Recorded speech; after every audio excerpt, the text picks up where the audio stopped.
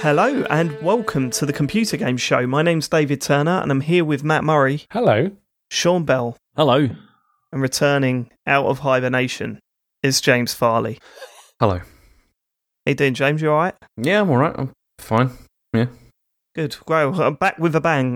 We would like to start the show by announcing our Patreon producers this month. They are Aaron Patrick, the QuickBooks chap, Simon Nelson, Tom S., Jack Oven, Moomin Biscuit, Dave Ernsberger, Colin Brown, Gazman, Palace are great now, aka Gabby Pereira. Please, Gabby, if you could confirm that you wanted that changed, let me know.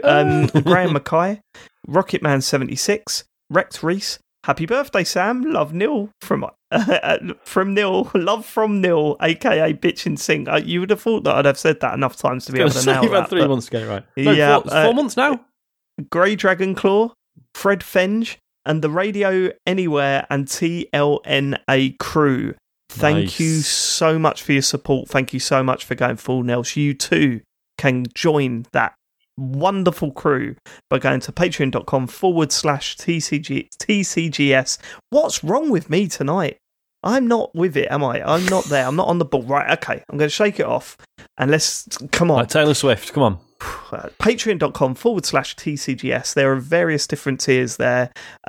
We did the milk race on the Saturday just gone. That was special. Never have we been so hyped up for one of our Talks Over shows. It was busier than it's ever been for those things. Everyone came away saying that they loved it. And you can watch it now by signing up at the relevant tier. So go over to patreon.com/TCGS and click on the right tier. That's it, isn't it? Anyone got anything to say about the weekend's events? I enjoyed that. I thought it was great. Okay. Christ. James Farley, straight in with the opinion. No, I was in a lot of pain afterwards. Well, the evening wasn't nice, was it? Let's not talk about the results, right? Let's not go over the results because a lot of people haven't seen it yet. Yeah. But how did you feel the next day? The next day I was fine. It was the night, wasn't it? It was the problem. Yeah. What was the night? What happened? So, I was up until 1 a.m. just like pissing every 20 minutes. 20 minutes? It's the same for me. Exactly the same. Although it went until about 2 or 3. Like, it was just... really? Yeah, it was horrible. Yeah, seriously. Wow. How about you, Matt? I was fine, actually, yeah. I need to go for a wee once. Yeah, well, I suppose you didn't take much of it in, did you? I guess that's the... I took all of it in. I took all of it in. I know. Yeah, you already purged some of it. Some of it escaped. I did take all of it in. And I took in more than the others, so I'll just say it. You did? I'd forgotten that by the end of the race. Oh, yeah. You actually drank a little bit more than the others, which is... and my internet stopped working. Everything happened. Well, that was just suspect, wasn't it? That's... But yeah, I had about half an hour where I was like, right, that's it. I'm never eating or drinking anything ever again for the rest of my life. Simply no need. Maybe it is like being drunk then, because after a night out, you genuinely wake up and say, I think I'm done drinking. I think I'm never going to drink again. But have you had any milk since? Oh, yeah. Not just on its own. Like, I've had cereal with milk on. Oh, yeah. Did you get flashbacks as you were pouring those Frosties down your throat? Throwing up. But yeah, and then there's about half an hour of that, and then sort of the discomfort went away. A lot of burping, that was weird. And then just going to the toilet constantly, just for a onesie. Don't drink too much milk, listeners. Don't drink too much milk. See you next year for the next one. Let's get on to the... No. Yeah, I know, we're going to do it again next year. Don't you worry about that. Let's get on to the feedback. And James, you weren't here last week. I wasn't. Have you got your notes? I haven't really got any notes because I just enjoyed the whole show. No, because the show was really good. No, it was a really good show and I really enjoyed it. Janet was fantastic. She was really good. Janet was great. And I should point out, I don't know if we've got this in the feedback from other people, but so many people text me privately and sent me messages saying Janet was really fantastic on the show. They really enjoyed her contribution. And yeah, well, it was so good. I mean, especially when you do worry when a new member comes on, how they're going to take to us. If they're going to, like, halfway through go, yeah, I'm going to go. Yeah, this is rubbish. And it's going on for hours. Awkward. She went strangely quiet when I was talking about murdering people in Blade and Sorcery. I was very conscious of that afterwards, listening back. But other than that, did you explain to her how long the recording sessions are? Yeah, I explained the format, how long it is. Good. So she was fully prepared. I mean, it wasn't even a short one. It was one of our longer shows as well. Yeah. Yep. Okay. All right. Janet was excellent. No, I didn't include it in feedback, but we got messages. We got people even on my stream last night saying how good Janet was. People on Discord. So no, Janet was excellent. I knew she would be anyway, but it was a good show, and I'm glad you enjoyed it, James. Yeah, it was fantastic. Really, really good. I mean, I especially enjoyed the Advent calendar stuff. Was very good. Go on. You get an Advent calendar every year, don't you? Oh, of course, yeah. We've already got a couple question. Here. Do you just get one for yourself, or do you get more than one for yourself? Well, no, I don't get one for myself. It's just for the kids. I don't have one. What? You get don't yourself have one? Nah. I thought you'd be all over that. You'd be loving that. I would, but the trouble is, it's the chocolate, isn't it? And I'm trying not to eat as much chocolate. And the trouble is, it's the chocolate. No, but you know what it's like? It's like a gateway drug, isn't it? It's like you just have one, and you're just like, I need to eat. I mean, I could sympathise with what you were saying about that thing of like eating it all before it's even the 1st of December. Where it's like you just have a couple, and then you rip the whole thing of pieces. The tray, sliding the tray out. It's like, how many of these can I put in my mouth at one moment? Can I do the full month? That's an episode title. Counterproductive as well, because they're about £3.50. Yeah, and you get about 50p's worth of chocolate if you melt it down and put it all together. I mean, it's so stupid. So they just go and buy a chocolate bar at that point. Okay, all right. That's James's feedback. That could be a stream. Like, could you do the whole month in one go? Of those chocolates. Of course you could. You're having a fucking laugh, James. It depends on how big they are. Like a £1 bar of Galaxy or whatever. No, it depends on how big they are. Like, just the logistics of cramming it all into your mouth would be quite difficult, I think. You're having a laugh, James. So you mean doing the whole month in one mouthful? Yeah, in one mouthful. Could you get the whole 24 chocolates in one mouth? Yeah. Oh, maybe I'll do that on the next one then. That's a challenge I'd be up for. We shouldn't be doing... Why are we now doing food challenges? Because the last one was a success. That's the Christmas stream. I mean, come on, that's a Christmas one. You could like... That's the Christmas stream. We have got plans for the Christmas stream, James. Are you aware of them? No. Brilliant. Yeah. Unbelievable. Why are you on this show? Right, okay. Should we get to the listener feedback? Yes, Ambrose has messaged us. Hey lads, I'm a fairly new listener and decided to start from episode 1. I'm currently on episode 244, and your feedback segment has turned into Am I the Arsehole segment, so I wanted to share my tales. I mean, I thought I'd bring us back, because I used to quite like these back in the day. Back during the PS3 era, Game was selling 3 used games for £20. The cases were only sealed by a single sticker, so I used to pop the disc free and wiggle it out. I had this racket going for months with zero suspicion until I made the mistake of telling a friend who went to abuse the system and basically returned games every 2 days. Moral of the story is, yes, I was an arsehole, but my friend was worse. Now, I've got questions about this story because I've read it a couple of times. Yeah, wait, this makes no sense to me. Hold on. Let's go through it. I had this racket going on for months. No, wait.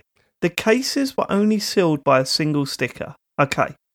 So, 3 used games for £20. The cases were only sealed by a single sticker. So, I used to pop the disc free and wiggle it out. So, how I'm reading that is there was actually discs in the cases rather than behind the till, which... Yeah. I mean, have they ever done that? So, was he just straight up stealing them then? Is that what's going on? That's just thieving. That's not a racket. That's not a clever scheme. That's just theft. That's not a hack. Hold on. Why are you making it hard? Why didn't you take the case with the disc? Why didn't you just put the whole thing in your pocket? What a weird thing to do. No, hang on. So I think they're buying it and then slipping the disc out of the case and then returning it. No way would they not check inside. No, are you kidding me? Yeah, but they wouldn't. Maybe they wouldn't check inside if the sticker was still on the. It's like sealed. But then you'd feel the weight, wouldn't you? You'd feel the absence of the disc. You'd shake it at least. Hold on, wait.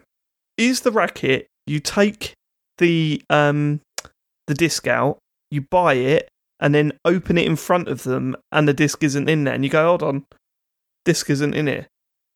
There's some information missing here. There's a lot of information missing. Yeah, you're right. Ambrose, and we got then questions. you need to get a second case so you can take 2 copies back, 1 to Game Station and 1 back to Game. Yeah, well, we need more information, Ambrose. You have to come back to us on that. Can you send in some more information on that? Because at the moment, it just sounds like either you might as well just steal the case with it, or are completely like, if you are wiggling the case out, wiggling the disc out, then returning it, then that makes 0 sense, because there's no way a cashier is just going to go, okay, it's got the sticker. So clearly, because they go on to say that their friends abuse the system and would return games every 2 days. Right, so you'd wiggle the right and then return them. Okay, that's so again, you're basically stealing them. Is that you're pretty much just stealing them? Or borrowing? Yeah. So you go there, wiggle the disc out, take the disc home, play it, come back. No, because they're keeping the disc afterwards, presumably. Yeah, presumably you keep the disc. You wouldn't slide the disc back in, would you? Because then what's the point? What his friend was? I don't know. Or maybe not. Okay, let's move on. No, okay, I think it's saying the friend isn't. They're returning the cases, but not the game. Surely. Right. Okay. Well, let's find out. That would be ridiculous. They're like, well, as David said, I see one sticker, so here's your £40, sir. And then opening the next person buying them, and then opening it up. There's no disc in there. Just going, oh, Ambrose. See, also, if this guy was doing this every 2 days. If he's doing this every 2 days, imagine how many empty game boxes there'd be. That's like, I think we've been had. Discs left on the shelf. Shops on the phone to the distributor, like, you got to stop sending us these fucking empty boxes. Yeah, like game does stock take. Hang on, there's not a single disc in this fucking store. Yeah, maybe it's popping it back in, but didn't Game just have like a 2-week return policy anyway? In those days, yeah. Yeah, it was 10 days, which is absolutely ridiculous thinking about it now. Yeah, even when we first had it, like, hell no, I can just play the game and take it back within 10 days. Brilliant. This is silly. Okay, all right. Let's move on. We haven't got enough information to determine whether you were an arsehole or not. I mean, we still spent 5 minutes discussing it. TSuggest.corrections and other people have feedback specifically to David, who had what I think you described as $1 million idea. Well, here's some feedback. I don't want to piss on David's beeping TV remote idea that's going to make him millions, but Sky Q already does this. Press a button on the Sky Q box and the remote beeps so you can find it. Yeah, I mean, but I've been saying that since the Joypod days. Like, Sky Q wasn't about in the Joypod days. I've been calling for this feature for ages. And why is it only Sky? Because haven't Sky's new TV thing that they're selling, that's got the same thing, hasn't it? Where you press the button on the TV and the remote beeps or whatever. But why is this not standard on every fucking thing ever? It's so annoying. It's so annoying. Do you know what's really annoying as well? Joe loved the fact that on my Apple Watch I could press a button and it'd make my phone beep. Yeah, I do that a lot. Yeah, so do I. So Joe said, I want this. She's got an Android phone. So I said, I'm sure you just get like any, Fitbit or whatever, and it'll have that option because it's connected to the phone anyway. And lo and behold, it is. Like she bought like a £10 Fitbit ripoff, and She goes, about a month later, she's walking around the flat going, where's my phone? I can't find my phone. I said, well, press the button on your Fitbit thing. She went, I've lost it. Brilliant. Just buy another one. Also, have you ever done that on an Android phone? Sean? Yeah, well, because fucking creepy. Why is it creepy? Because Joe's one goes, like mine just goes, beep, beep, beep, beep, beep, beep, and then you just go up to it and pick it up. Joe's goes, ding, ding, ding, ding. I'm here. Oh, mine's never done that. I'm here. Yeah, and honestly, what's even worse is that one time I woke up in the night at 2:00, went for a wee, and I heard Charlie in his bedroom going, I'm here. And I was like, it was proper like hairs on the back of my neck sticking up. It was horrible. Because I've only ever done it with either by using Google Assistants dotted around the house, or using my tiles. I said last week I have those things. Got one in my wallet, one on my keys. So as well as being able to beep those from the phone, they can also, there's a button on them, you can double press it, and then it beeps the phone instead. Here's something I want to ask about those tile things. What's the deal with the battery? This is really boring for the show, sorry, but how do you charge those things? I think they just have a battery in them that just lasts like 2 years or forever. Something. Because I've got AirTags and they do the same thing. It's like you can replace the battery though, like if you want to, but they last about a year and a half or something. Here's an idea, technology people: put one of those batteries that lasts for a year into a mobile phone. Hey, it's not so really don't have to charge it every night. Why don't they think of these Shut up, things? James. Shut up. Stick one of those batteries in it. How much was the tile? About 20 quid each. Okay, so add £20 to the price of the phone. Put one of those batteries in the phone. Job done. I can't Fucking believe ridiculous. Tim Apple has not thought of this. I know, me neither. Yeah. It's like... Yeah.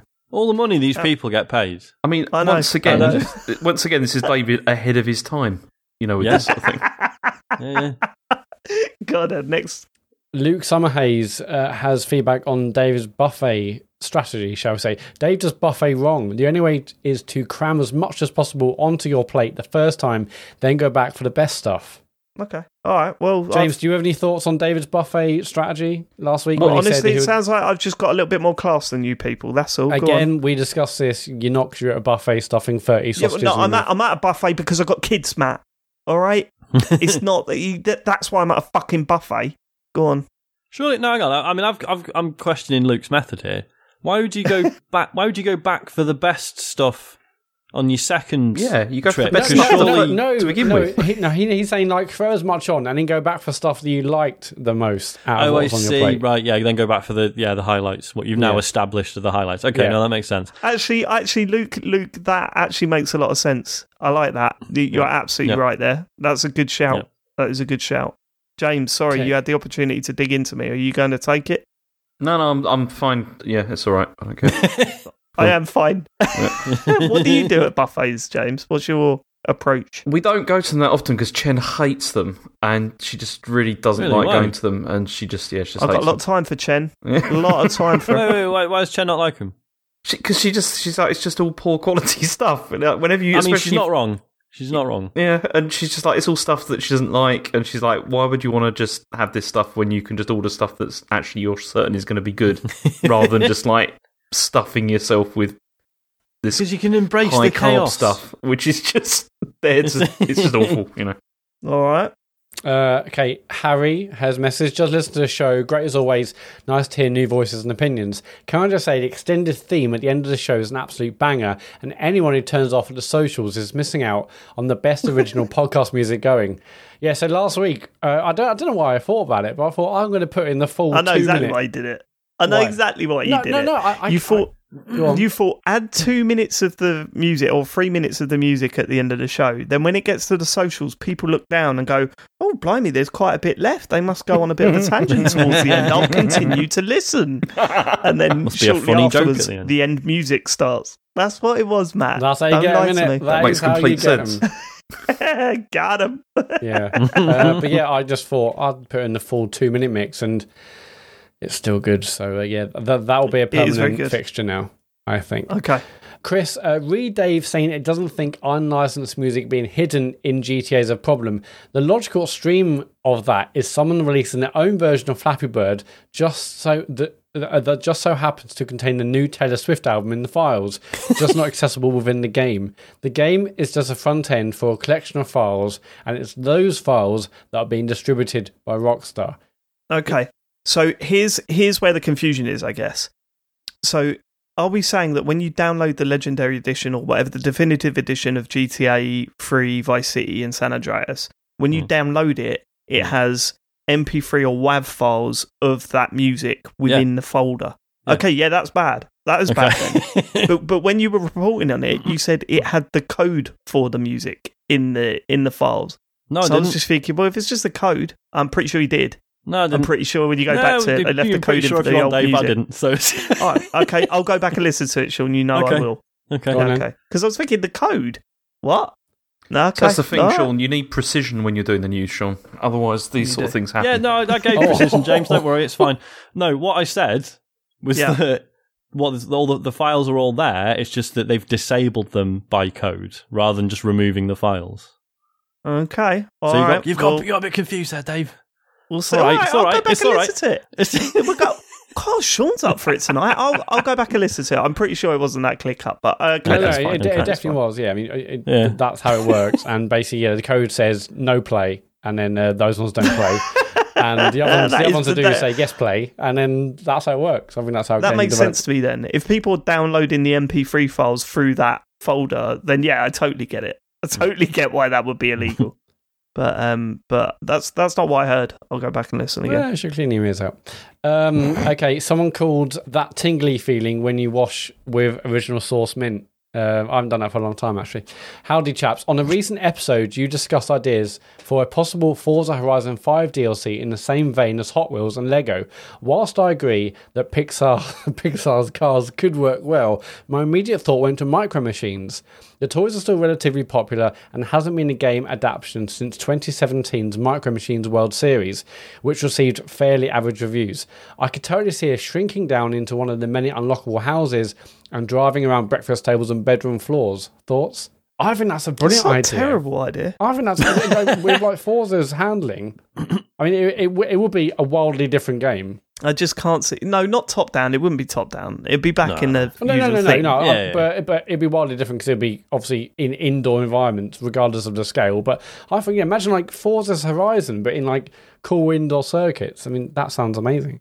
Yeah, I mean, it does sound amazing. I don't know if Micro Machines has got quite the appeal. No, right? that was my I didn't think. I haven't seen Micro Machines around for a long time. Yeah, like if they said, "Oh, the next bit of DLC is Micro Machines," I'd be like, "What?"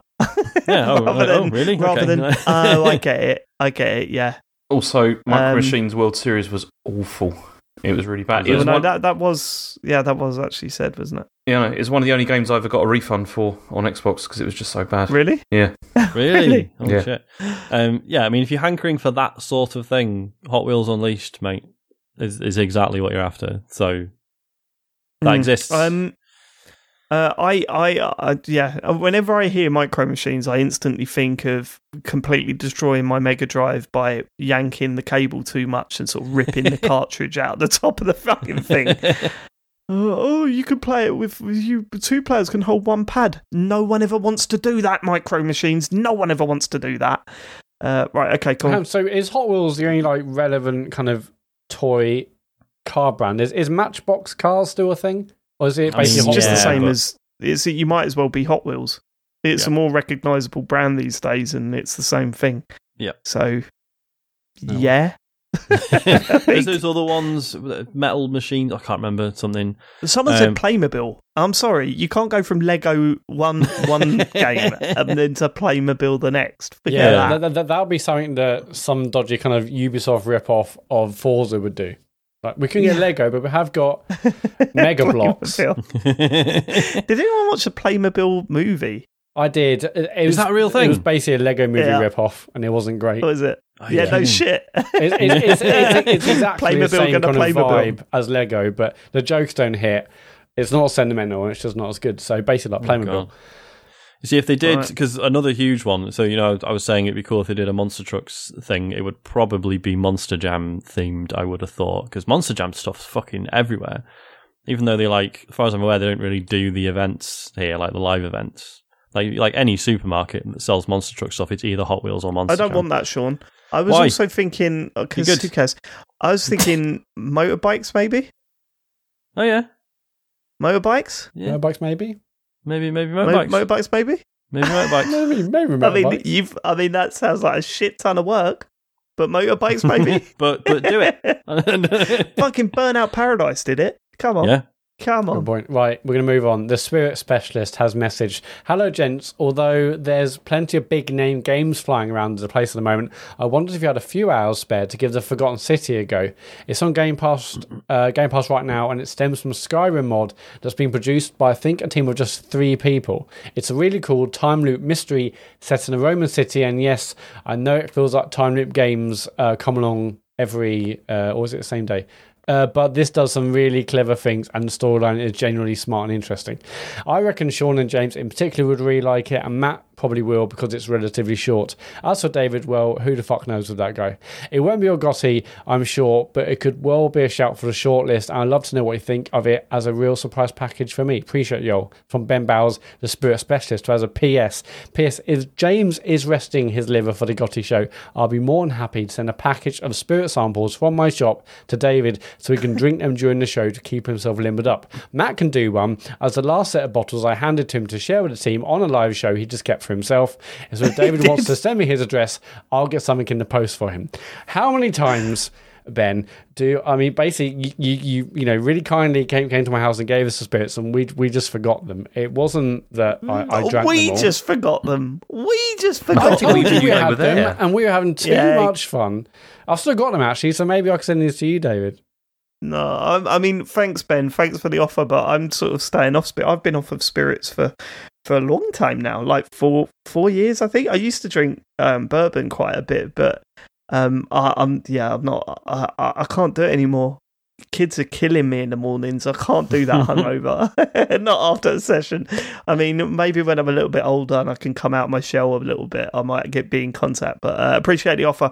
As for the Forgotten City, is it? I've heard nothing but good things. Yeah, I've seen loads of people talk about this. Yeah, I've got it downloaded. All right, I need to play this. Maybe this will be my next stream game after I finally finish Lake. That's the problem. I'm right at the end of Lake. I just know it'll be one more stream. But it is so difficult to say why tonight are you still I'm playing Just bin it. Yeah, just bin it. It sounds terrible. terrible. I'm right at the end, and when Matt nominates it for Game of the Year, I want to be able to say conclusively this was a pile of dung. So that's why I'm still playing it. You were going to say that from day one, I think. So no, fuck off, Matt. You know that's not me. You know I go into games with open mind.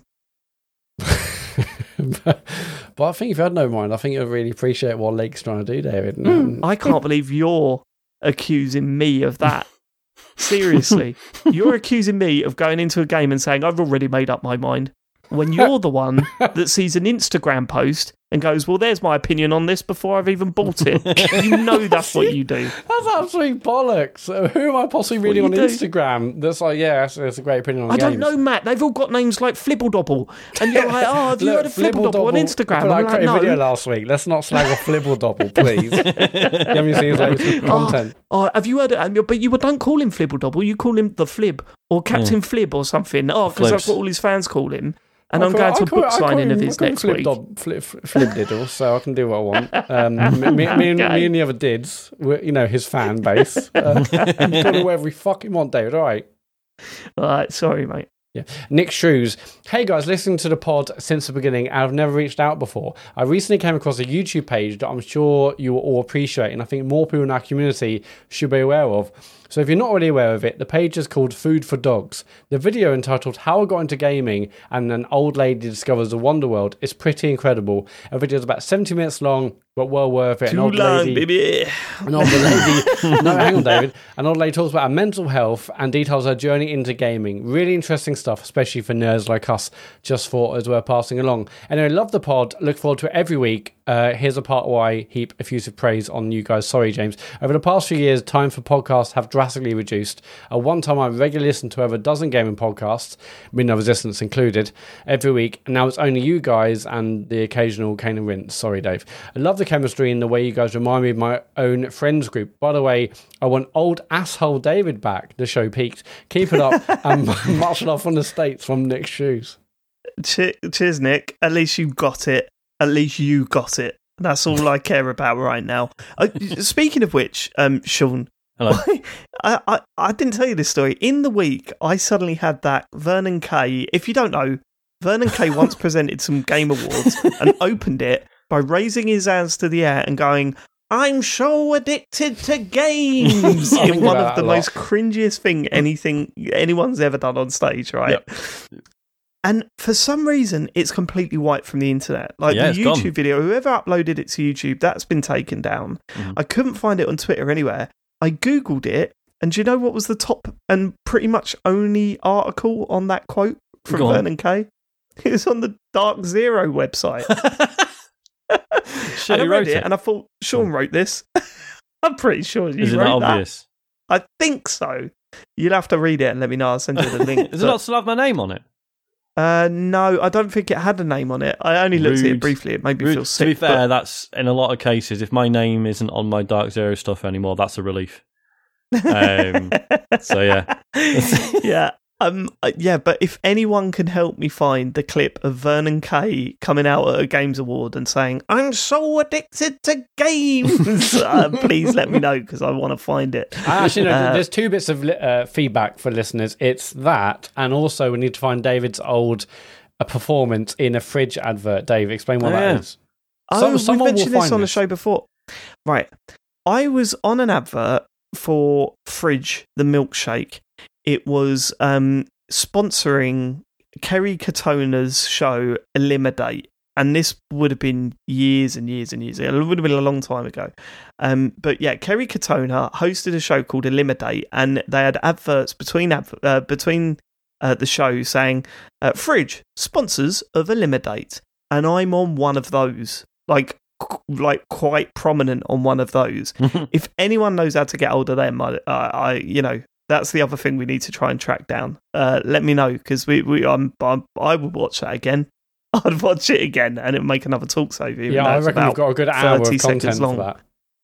It's about 30 seconds long, but I'm on it with one of the 118 chaps. Oh, really? Yeah, they went on to be the 118 guy. So, the runners. All right, before they were famous. Nice. Yep, before they were famous. Cool, that is it for feedback. Go to tcgs.co/dear TCGS. Leave us your feedback on the show or any questions in the week, innit? James Farley, it's time for the news. It is time for the news. There's been a lot of things that have happened this week, and I thought we should probably start with the Activision Blizzard stuff, because there's just been so much. I've tried to distill this down. So I thought maybe we could go through basically what happened. Last week, the Wall Street Journal published a report about Activision and the CEO, Bobby Kotick, and this contained details about all these sort of activities dealing with the sexual harassment allegations, but then also there were allegations against him as well. And so the report detailed how Kotick in the past has overruled Activision's HR department when they advised firing, it was Treyarch's co-head Dan Bunting, who'd been accused of sexual assault. Sexual harassment. And the report also details all of these other incidents where, although Kotick has now said that this is not reflective of the entire company at all. But then also, Kotick himself was subject to two specific stories. So apparently in 2006, an assistant of his alleged that he had threatened to have her killed in a voicemail, and this was then settled out of court. Then the next year, he was sued by a flight attendant on a private jet, which he co-owned, and the flight attendant claimed that he threatened to fire her because she complained that the pilot of the flight had sexually harassed her. This was settled out of court with a $200,000 payment. Then the Wall Street Journal have also said they received more than 500 reports from current and former employees covering sexual assault, pay disparities, and bullying as well. And the newspaper says that Kotick knew about these allegations, but then also didn't inform the board that this was going on. So Activision have come out and they said, we are disappointed in the Wall Street Journal's report, which presents an inaccurate and misleading view of Activision Blizzard and our CEO. Instances of sexual misconduct that were brought to his attention were acted upon. The Wall Street Journal ignores important changes underway to make this the industry's most welcoming and inclusive workplace, and it fails to account for the efforts of thousands of employees who work hard every day to live up to their and our values. The constant desire to be better has always set this company apart, which is why, at Mr. Kotick's direction, we have made significant improvements, including a zero-tolerance policy for inappropriate conduct.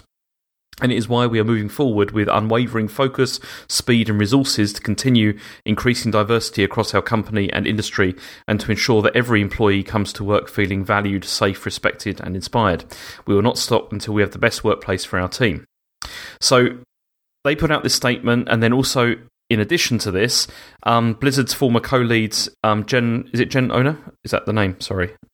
I'm not sure, actually. Yeah. She was reportedly only offered pay parity with Mike Ibarra after she'd handed in her resignation letter. Apparently, Ibarra had requested that she be given pay parity, but then this was just rejected lots of times until she said she was going to resign. Following this, Activision Blizzard then had an all-hands meeting to discuss this journal report.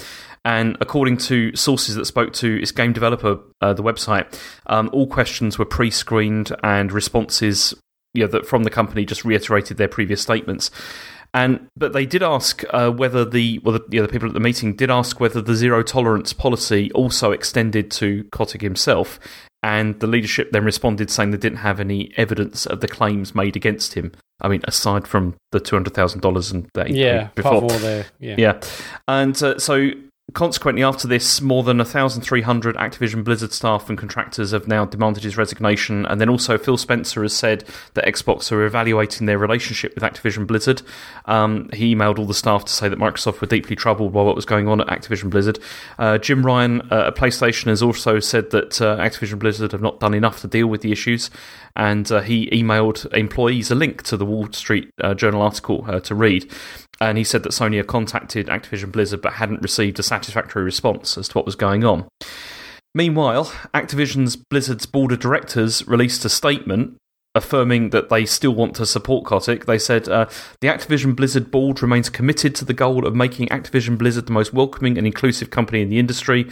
Under Bobby Kotick's leadership, the company is already implementing industry-leading changes, including a zero-tolerance harassment policy, a dedication to achieve... I mean, it goes on. I mean, I'm not going to read all of this because it's exactly the same as the previous statement, basically, apart from saying, the goals we have set for ourselves are both critical and ambitious, etc. But then, I mean, it turns out that if... This was... Tim Tortillo had tweeted saying that, if Activision Blizzard do remove Bobby Kotick, then he'd be in line for a $292 million payout. So that may be one of the reasons why the board are not very interested about getting rid of him. In addition to this, Girls Who Code have ended their partnership with Activision Blizzard. They said, our priority has and always will be to stand up for women and other underrepresented groups in tech and ensure they are given the support and stability they need to actively thrive as they pursue a career in computer science. The news about Activision proves that our priorities are fundamentally misaligned. We cannot in good conscience continue to work with a company that is so antithetical to our own values. So it's been quite a week, really, of continued revelations and just awfulness, really. And there's a few comments I'd like to say regarding this. The first being that there are people out there that will look at Kotick and say, well, nothing's been proven. There's no evidence apparently to what he's being accused of, and it's a serious allegation.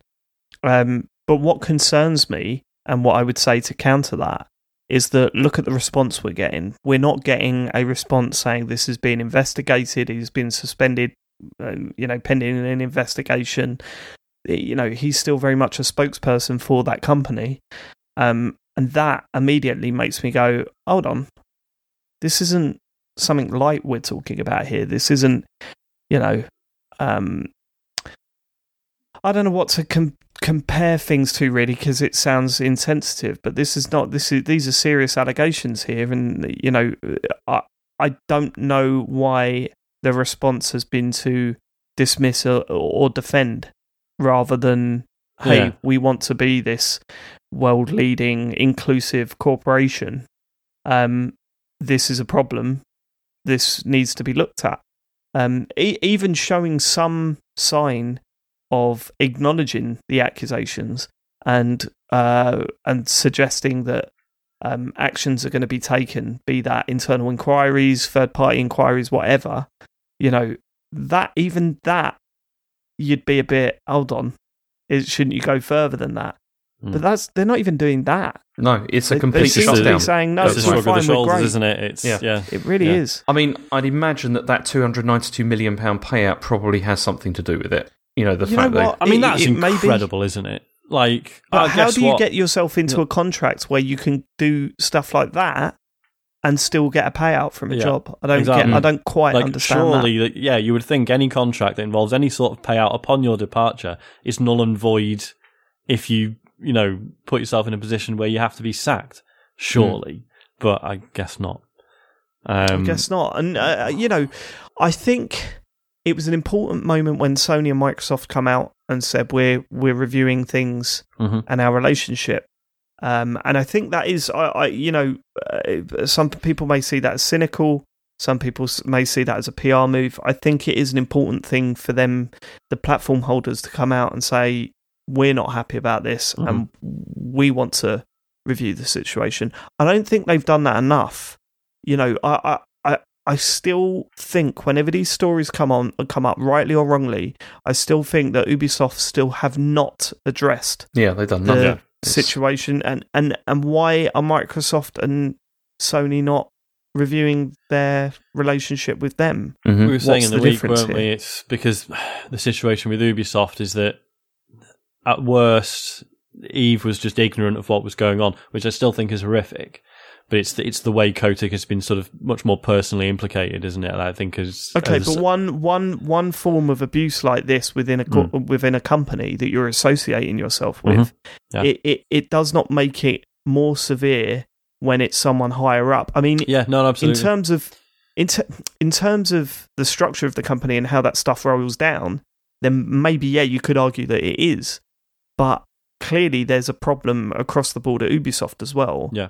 And they will look at this situation with Activision and Blizzard and think, well, the focus is on them now.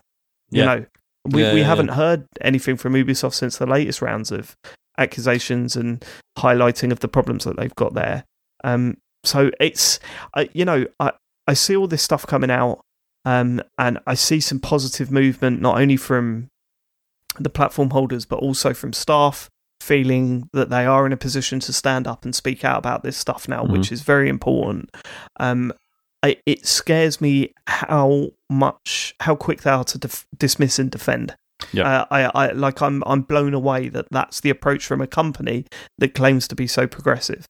It's that, and it's also, I mean, they're probably hoping now that people are going to forget about this, like in the news cycle, as it were, that this will just get, forgot, like in the same way that the Ubisoft stuff why would they is think like that. Well, because the same thing has happened with Ubisoft stuff. I mean, exactly. We've talked about it like repeatedly, and then it still keeps coming up as being, well, nothing's actually being done. So they know that they can just wait. They know because Ubisoft has set the precedent there, and there was, that went away. It's not in the news constantly. So following that same tactic, but it's not just that. It's just politics and stuff. Like, people know that you can say and do horrendous things, and things get forgotten, and other statements come out, and it's just like people move on. So I really kind of think it's also the political landscape that makes you think, hang on, we can just not talk about it or brush it under the carpet, and it will just be like yesterday's news or whatever. But this has been an ongoing thing. It started with many allegations, early allegations about Kotick, and then other allegations of people internally. Now it's really kind of full force on Kotick, and even with like the platform holders, Sony, Microsoft doing stuff, which I think ultimately that sends to me like a much bigger message to the board of directors that, hang on, this isn't just like some people kicking off or some allegations or some websites reporting this. This is the actual platform holders, the places where you sell the most amount of games, who are saying, hang on, we're reviewing stuff. So that arguably is going to be a bigger alarm bell for Activision Blizzard to actually do something about this than anything else. But they can also probably just wait it out, because ultimately they know they've got some of the world's biggest IPs and biggest games, and a majority of their audience aren't going to know or understand, aren't going to have heard about this or know about it. And so they feel like they can just brush it under the carpet. Yeah, and, I mean, taking my podcasting head off, taking my sort of trying to step back approach that I do to these things, where I try and read as much as I can and try and get a sense of what's going on. I just want to say, fuck off out of what, like, I love playing video games, and I don't want to do that with any like guilt. Yeah, just and I'm not saying, all right, I'm saying, hey man, you're ruining my thing. No, what the staff have been through is worse. Like, I'm not comparing that at all, but I'm just thinking, this is coming out now. Fuck off. Your time's done, right? I hope those people find justice. I hope that you get punished for the stuff that you're being accused of doing. I just hate hearing these news stories come out time and time again. It's horrible. It makes you feel guilty. It makes you feel sad, and you feel awful for the people that are involved and that are going through this and have gone through this for many years. It's shit. Just fuck off. Stop hanging on to your fucking job. Piss off. Like, that's how I really feel when I see this shit. Yeah, the thing for me, I truly don't believe that everyone in that company is horrible, and there's probably lots of people. No one's saying that. There's lots of people obviously trying to make every organisation better, but all their efforts are just being. It doesn't kind of it's just being overshadowed by the fact that the leader, which has had all these allegations, is still in charge. Ultimately, they need to remove him, and then they can actually start to rebuild and thing is, substantial changes to the business. It's that, it's clearly the leadership and management structure in all of these companies is just fucked, isn't it? Like, clearly, and it needs to be completely replaced or changed. I mean, you've got this in Ubisoft. There are some major issues here. There are some major issues here across various different developers. We don't work within an industry. We don't know what the life is like in those companies, in each individual studio. Remember, there are various different studios involved in the development of a game. Some studio that's working on it might be totally cool and progressive and all that stuff. The more these stories come out, the more I can't wait for this shit to be fucking turfed out where it belongs, and for people to be working on the things we love so much, to do so without looking over their shoulder, worrying, freaking out about, talking out, all of that stuff, because we need to move on, because it's just fucking horrible. Some of the stuff that is going on in these companies is just awful. Yeah, which is why these horrible CEOs need to go. Like, they need to be gone. In both cases, like in Activision Blizzard, and I think Ubisoft as well. Like, it's clearly not enough has been done there. They need to go. And we also need the press here, don't we? We also need the press to not move on. Well, we also need the press to keep bringing this up, because I haven't seen a news story on Ubisoft for a while. Where's the update on that? I mean, do you know what I mean? It's the press, but it's also, I mean, like you said, the platform holders saying something is good, but they need to do something as well, I think. Like, something needs to be... Because it would now be really shit if Phil Spencer was like, we did review our relationship with him and we decided it's all right. Yeah. That doesn't really wash now. That's at the next event, it's like, look at this exclusive look at, like, whatever, it's like, that's the problem. It's depressing. And it's what has been nice is, like we were saying, the sort of, it feels like people have moved on from the Ubisoft stuff, and now they're on this, and then maybe they'll move on from this onto someone else. But a better Ubisoft and a better Activision Blizzard campaigns are like, they're talking to each other. Like, if you look on Twitter, they're very much supporting each other, which is really nice to see. And obviously, the more stories like this that come out across more organizations, more companies, that's only just going to grow, and those people are going to continue joining up and organizing together, and hopefully eventually getting, some sort of actual progress. But yeah, so hopefully that is like a gathering momentum rather than just moving from one thing to the next. Do you know what I mean? See, there needs to be some kind of investigation with this, because I just wouldn't trust these people that are in these positions of power to do the right thing, because they're not going to. They're clearly not going to, yeah. Especially when they're still coining it in, like in terms of money, then they're not going to change anything. They're missing something else. This is why it's really good that those organisations are, like, the better Ubisoft and better Activision Blizzard are trying to sort of do something. It's good. Yeah. I think it's if you go to a better ABK on Twitter, that's the ABK is like Activision Blizzard King, which is the name of the group, Workers Alliance. So it's worth going over there and following. Go and support them. Seeing what you can do. What if you're asking what you can do? Go and support them. Follow them. Read what they've got to say. Show them support. They've both got petitions you can sign as well. Yeah. Which, I mean, I don't know. Being a resident of the UK, somewhat downhearted about how effective petitions can be, but in this case so I signed the Ubisoft one, and I keep meaning to sign the Activision one as well.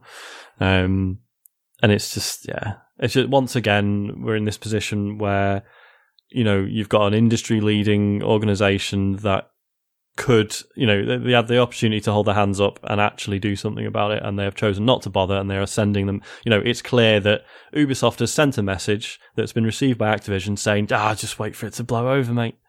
Do you know what I mean? And that's what creeps me out. The worst thing with all that is also this zero tolerance thing as well. Like because Activision Blizzard came out and they were like, we've instituted this zero tolerance policy, for all of this. And then when it turns out that, the CEO is involved, suddenly it's not a zero tolerance policy. A little bit of tolerance. Bit of tolerance, yeah. It's just... At the worst possible place where it can feed down to everyone else.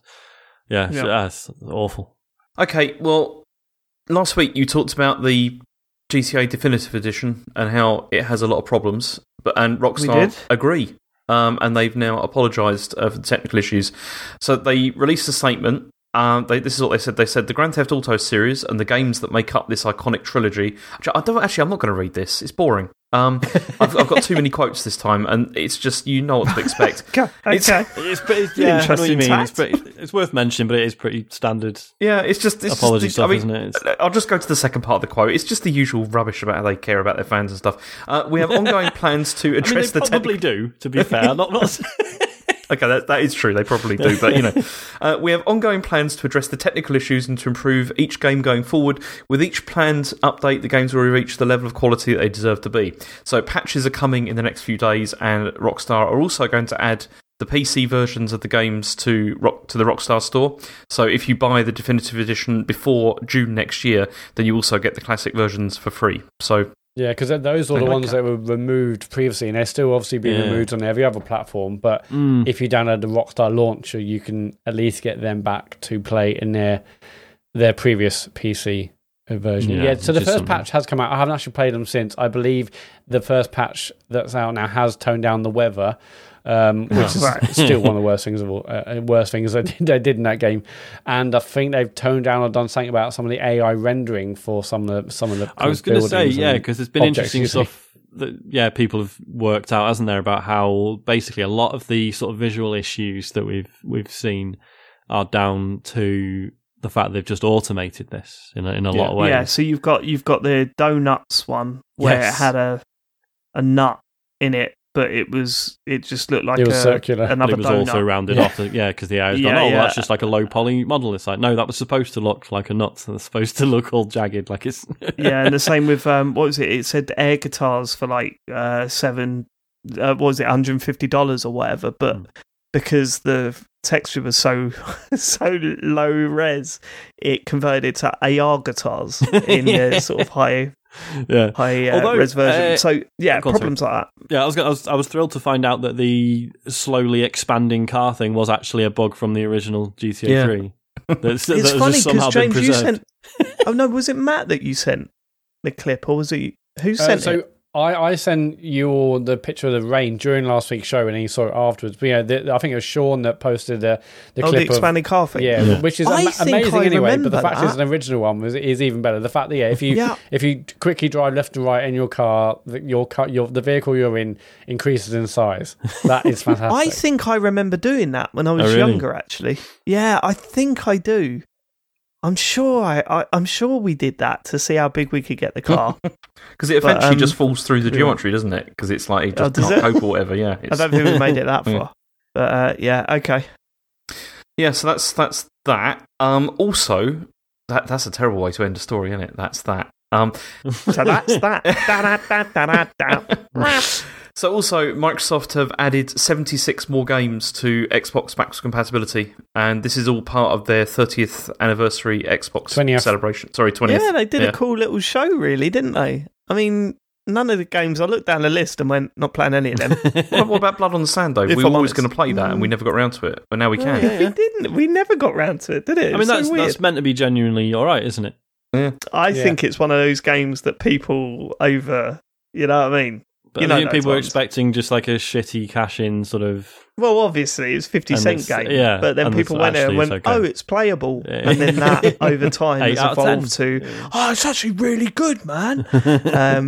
Maybe I need to play that. Sonic Generations is now 60 frames, and everyone's saying is now playable in the way it's probably supposed to be, day one. See, because that's the major thing, isn't it? I mean, the backwards compatible stuff is great, but when they literally go and improve those games by adding 60 frames or a higher resolution or whatever, that's where the Microsoft stuff comes into it, right? It's great. I mean, they've got, so all are going to benefit from auto HDR, and original Xbox games they get like a 4K increase on the Series X and the One X, a 3 times on the Series S and 2 times on the Xbox One.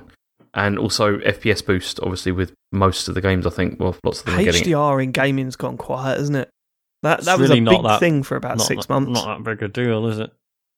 It's really not. I know a lot of people saying that it's just not implemented correctly. There'll be people with like $3,000 tellies going, "What are you talking about? It's amazing." Yeah, I'm sure it is, but not on my £400 Hisense. Do you know what I mean? It's not. Well, has it gone quiet? I mean, it's all the games have it, so it's just. Yeah, no, it's just no a one feature talks now, about how good that is. Just it's got HDR. No one's in those 6 months. Everyone was going, "It's a game changer. It's a fucking game changer." And now it's just like it's a little code on a box that says I think people are HDR. used to it now. That's why they're not talking about every time. I think people are a little bit. I mean, the reports that I've read is that HDR in gaming is actually not that great. But is that just you making yourself feel better, Dave, because you don't have an HDR TV? Because your TV doesn't do HDR. No, it's articles that I've read that a lot of developers get it wrong. Name them, Dave. I mean, can you name them? Tell me the articles. What their names? Rockstar. Well, yeah, Christ. I mean, I was going to say this is definitely not just me also agreeing with Dave, because I've proven that I can't tell the fucking difference between Xiaomi or off.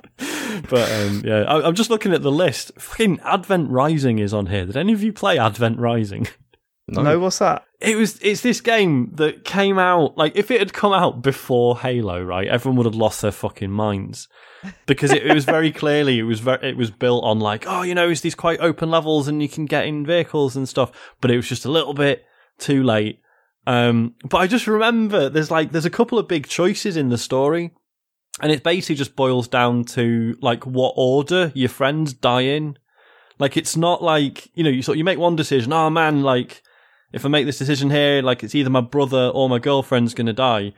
And then you sort of live with that for about half an hour, and then the other one dies as well anyway. Spoilers. And I just remember thinking, like, what is going on? And they're like really like quite dramatic deaths as well. But it's just like, right, that choice was completely meaningless then. Maybe I'll stream it.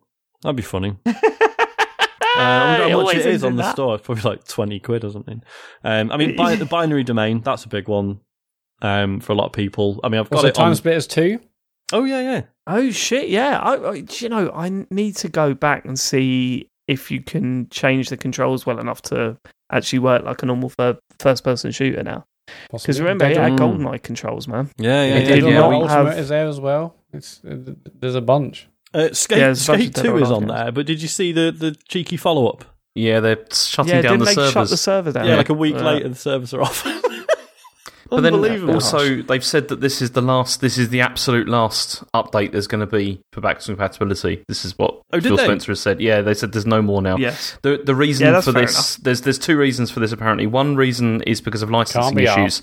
So there's a whole bunch of there's lots of games where there's like licensing problems with like music and stuff like that. So like Jet Set Radio was one of those, like where they can't get it on there because of that. And the other reason is just technical. There are some games where it's just really just not possible to get it running properly. So, in the case of the Armored Core series, I'm the only one that cares. So that's why it's just not going to do it. Max Payne 3 wasn't backwards compatible. That's an interesting one. None of them were till now. Yeah, that's pretty mad. Because Max Payne 3 was a big title, wasn't it? Yeah. The Fear series as well. Hasn't that like quietly been quite big for as long as it lasted? I thought so. Yeah. Yeah. So they've all been added. There's a few interesting ones on there. I would like to try Time Splitters 2 again for sure, just to see if I can make it work. Because it was quite extensive with what you could do with the controller, changing the settings and stuff. Yeah. I've just seen Red Dead Revolver. I know this is just reading out names of games now, but Red Dead Revolver's on there. I wonder how many people will be like, oh man, a Red Dead game I've not played. I wonder what it's like. Yeah, I played that. I mean, it was all right. Yeah, it was all right. I just can imagine people expecting very different an open world thing and just be like, James, I've just seen Bank Shot Billiards 2's on there. Oh, really? Yeah. That was a very good game. That was quality, that was. I mean, it was the only game we played for the first 6 months obviously. Of the Xbox 360 coming out. But it was great fun. It was very good. It was good fun. Right, okay. So following this also, Phil Spencer has now also called for the industry to work on illegal emulation. He said, my hope... What? It sounded a bit like you said illegal then, James. Can we just be clear? Sorry, legal emulation. Oh, right, okay. You definitely said illegal emulation. I thought Phil Spencer was drunk at this event. Come on, let's fuck pirate the lot of it. Who gives a shit? Torrent Halo. Who fucking cares? When we say play anywhere, we mean just fucking do what you fucking want. Come on. So he said, my hope, and I think I have to present it that way as of now, is as an industry we'd work on legal emulation that allowed modern hardware to run any, within reason, older executable, allowing someone to play any game. So yeah, he's basically. I mean, of course he's going to say this because Xbox are in a fantastic position to do this at the moment, and it's like, bigging it up the fact that they are doing this. But it is good though. I mean, it is like really good to see someone of his position acknowledging this because like we've said, like any piracy debate can ultimately come down to the fact that it's like piracy is the only way a lot of things get preserved and remain playable to this day, and that shouldn't have to be the case. That was also one of the coolest things, wasn't it, that he did when he first came in? Like, do you remember during the Matric era, there was that whole thing of like, there's no backwards compatibility, it doesn't work, it's impossible, it's absolutely impossible. Buy a 360, you mug. That's right. It was for those people. We have the Xbox 360. That was the Matric quote, wasn't it? Yeah. And he was, they were all like, it's impossible. You can't emulate a 360 on Xbox One. It's impossible. And then Phil Spencer came in. That was one of the first things they did. Was like suddenly it was like. I tell you what, Phil Spencer is doing all right, isn't he? He really is. Between the Activision stuff, he's called out, a lot of the sort of cynical, exploitative stuff around like NFTs. Yeah, which is really interesting. He just come out and just went, fuck NFTs. Maybe he was drunk. No, he definitely knows what to say. He's very good at all this stuff. I still don't get the whole NFT thing. I don't think anyone does. It's just a load of rubbish. Yeah, because Matt's probably got a hold. Matt. No, I don't have one yet. I want to get one just to see what the process is like. You want to get one just to see what the process is like? Yeah, because here's the process, Matt. You lose money and get a shitty little pixel art. That's the process, isn't it? I still want to see what the process is, yeah. Can you just create one? Yeah, I think so. Well, it costs money to create one. How much? I can't remember. But Dave, we're not doing it. We're not creating an NFT. No, I want to create one to sell to you. Just to see what the process is like, Matt. Go on then. All right, I'll do it. I'll look into it this week and I'll draw shit. I'm going to make it so shit. And I'm going to sell you my NFT. But I mean, I think buy it. Spencer's statement, I can't remember it, word for word or anything, but it was interesting because it wasn't, fuck NFTs. It was just, it seems quite clear that a lot of the ways that games companies are looking at using them is not really going to make any players' lives better. Basically, absolutely, it's not. Yeah, which is yeah. Mm-hmm. Okay. Would you like to hear a bit more about Quantic Dream's Star Wars game? Hell yes, absolutely. It's they've acknowledged it now, right? No, it's not officially been announced. No, it's still rumours. Is this not Fantasy Zone? No. I've got something else for the Fantasy Zone. Don't you worry about that. Okay, wow. Actually, are we allowing the Fantasy Zone to continue? Because Rockstar haven't announced something new in the past 2 weeks. Yeah, but it's a rumour, isn't it? I can't be held responsible if it doesn't happen. Can I ask, is the new Fantasy Zone thing another Jeff Grubb statement? It's not, no. Okay, all right. Okay, all right. Let's go. Let's get back on track. Jeff Grubb is too legitimate for the Fantasy Zone. I'm looking further afield than that, for this stuff. Sean Bell, so good they named him thrice, apparently, according to James. Go on, let's get back on track. So anyway, the game apparently is called Star Wars Eclipse, and it's going to be set during the High Republic era, which is 200 years before the Skywalker saga happened. Mm-hmm. And apparently they said that they're going to show something of it before the end of 2021. So obviously the speculation is that will mean that's going to be at the Game Awards then. That's right. They're probably going to show a trailer. I'm looking forward to that, but I cannot wait for this. I do find it so funny that people are going, David Cage writing a Star Wars game when that original trilogy exists. And James, you've done it yourself. No, that's different. That's different. No, it's not different, Dave, is it? There's 3 terribly written movies. Go on. Yeah, I'm not defending the original trilogy, but also David Cage's work is mostly as bad. It's on the same level, I would say, as the original trilogy. Okay, yeah, so you're getting another original trilogy film. Eat it up, James. Eat it. I know, I can't wait for it. I absolutely cannot wait. I think it's going to be brilliant. It's going to be brilliant. It is. I can't wait to see what it looks like. I can't wait to see the I emotion. just can't wait to see how awkward it's going to be. So is this going to be, James, just quickly, so Juno Eclipse, who was she? Was she the one from the... Fuck, what was she in? I can't remember. She was a defected Imperial pilot, wasn't she, who joined the rebellion, I think. But obviously that's the wrong era. So I was wondering if maybe the subtitle in this, or, calling it Eclipse was going to be a reference to her. But then it's Star Wars, so it's probably like a fucking great granddad's the main character. It's probably something like that, yeah. It's all about fucking lineages, isn't it? I'm close. I'm not there yet, but I am close to laying a bet down that a Yoda-style character will cry in that game. And cry. Like, I think in terms of bets, it could just be Yoda. It could just be Yoda, but I think maybe they said, maybe the people over at Disney went, no, you're not having Yoda. You can have a Yoda. You can have like species. Yaddle or something like that. It'd be Can we have something Baby Yoda? You can't have Baby Yoda either. I can just imagine Dave Filoni just being like, look, if you're getting, you can have David Cage, but he's not writing dialogue for fucking Yoda, right? Leave off. Best I can do is baby Jar Jar. Best I can do. But emotional, I am. Crying, it's not just that. I just can't wait to see what the game is going to be a metaphor for. That's what I'm most looking forward to. Which real life social struggle he's going to appropriate. Yeah. I mean, it's definitely the right era, I think, to set a new Star Wars thing in, because it's kind of, like the Knights of the Old Republic stuff is like, 3,000 years before the films, which is just so far back that it's just ludicrous. Like, why is everything basically the same technology-wise when it's, whereas, that sort of 200 years prior is like, we know that was a time of, relative stability. It's close enough to the stuff we know that it kind of makes sense that it's, similar, but also it's a time where you can just be like, here's, I don't know, like you're a Jedi solving crimes or whatever. Cool, fine. Like that would basically work, because this was a time where, the Jedi were basically the police.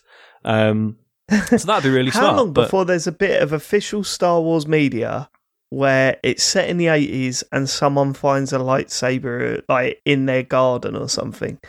It's going to happen, right? Do you reckon? It's going to happen at some point. Technically, a long time ago in a galaxy far, far away. What if... Yeah, and a meteor comes down, and then the kid rides out in his bike, listening to his Walkman. Yeah. And, oh, God, do you think they're just... do you think they'll add a scene where Luke Skywalker one day is holding his lightsaber and he just goes like, I want to see how high and far I can throw this. And it just goes into space, and then 5,000 years later, in someone's garden. Yeah, the Sid Cup. I was having a chat with someone in the office this week, and we were talking about the Walkman.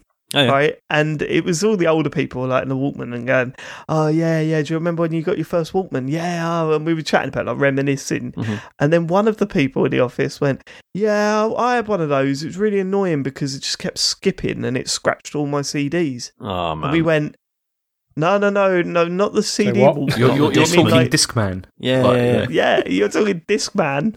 And also, we had cassette tapes, and they were like, oh, Jesus, I ain't that old. And I was like, oh, fucking hell, I'm working with you. Like, that's how bad I'm getting. I report the age to you. thing's starting to creep up. I report to you. Yeah, you're an idiot. I can't believe you thought we were talking about CDs. And yes, my work will be on your desk by Monday. Go on. Okay, so Battlefield 2042 is now one of Steam's worst reviewed games of all time.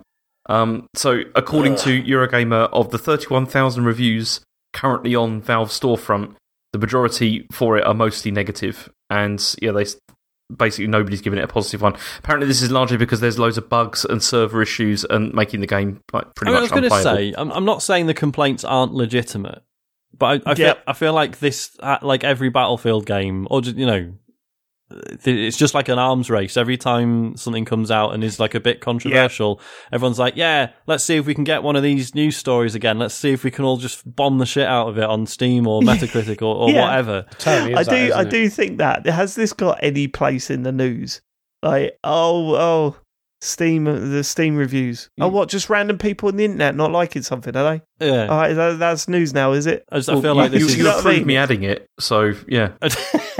No, I didn't actually. Not at all having to go at you. I just think it's interesting that it's a story, but is it a story about the game or just gamers being weird on the internet? Do you know what I mean? I think it's probably the latter. I think it's a bit of both.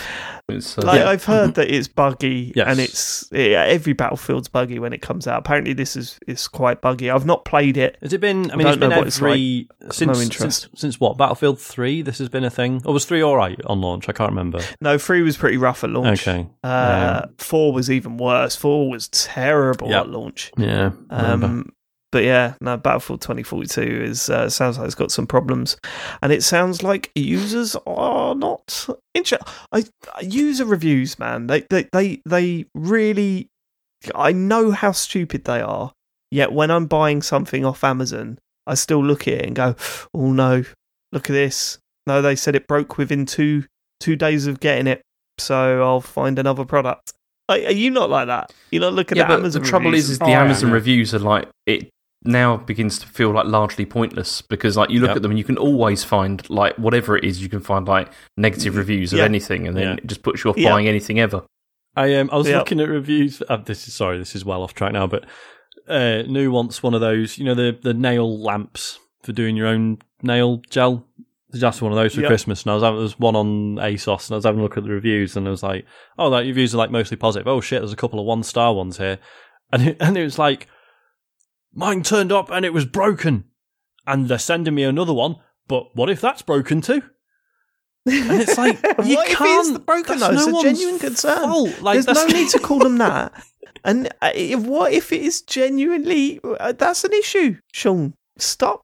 Don't ever go at the consumer, mate. Of course it's an issue. That's why the shop have instantly replaced it, and now they're reviewing it based on this unknown second fucking Schrödinger's nail lamp. Like, it's ridiculous. So yeah, you sort of read it, and like I say, at a glance, you're like, "Oh shit! Well, hang on, someone's slagged it off here," and it's like, "Oh no, the complaint is completely illegitimate." Amazing. Yeah, as someone who deals with user reviews every single day. Oh yeah, that's fun. You know, popular virtual reality stores. Yeah, the some of the comments we get saying, "Well, I've given it 1 star because this didn't happen." Like, well, please get in contact. And like, oh no, sorry, I didn't click the thing that it's telling me to do. I'll change my review now. Or mostly they don't, because... are you using podcast space to try and defend the bad reviews you're getting for your game, Matt? No, definitely not. Is that where we're at? We're actually at 4.5 out of 5 of almost 500 reviews, so I'm not... Yeah, basically, all the people slagging our game off, I DM them. I mean, to be fair, you see those reviews that are like, if it wasn't for this one issue, I'd be giving it 4 stars, but I'm giving it a 1... because there was a bit of screen tearing, whatever. And then they always say, like, if there is an update that fixes this, I'll change my review. And it's, will you fuck? Don't lie. Matt, what you've done there is you've gone, we got all these bad reviews, but when I DM them, they say, oh no, it was my fault. Have you got proof of that, Matt? Have you got proof of it? All I care is that they change the reviews, David. It's all on the store, surely.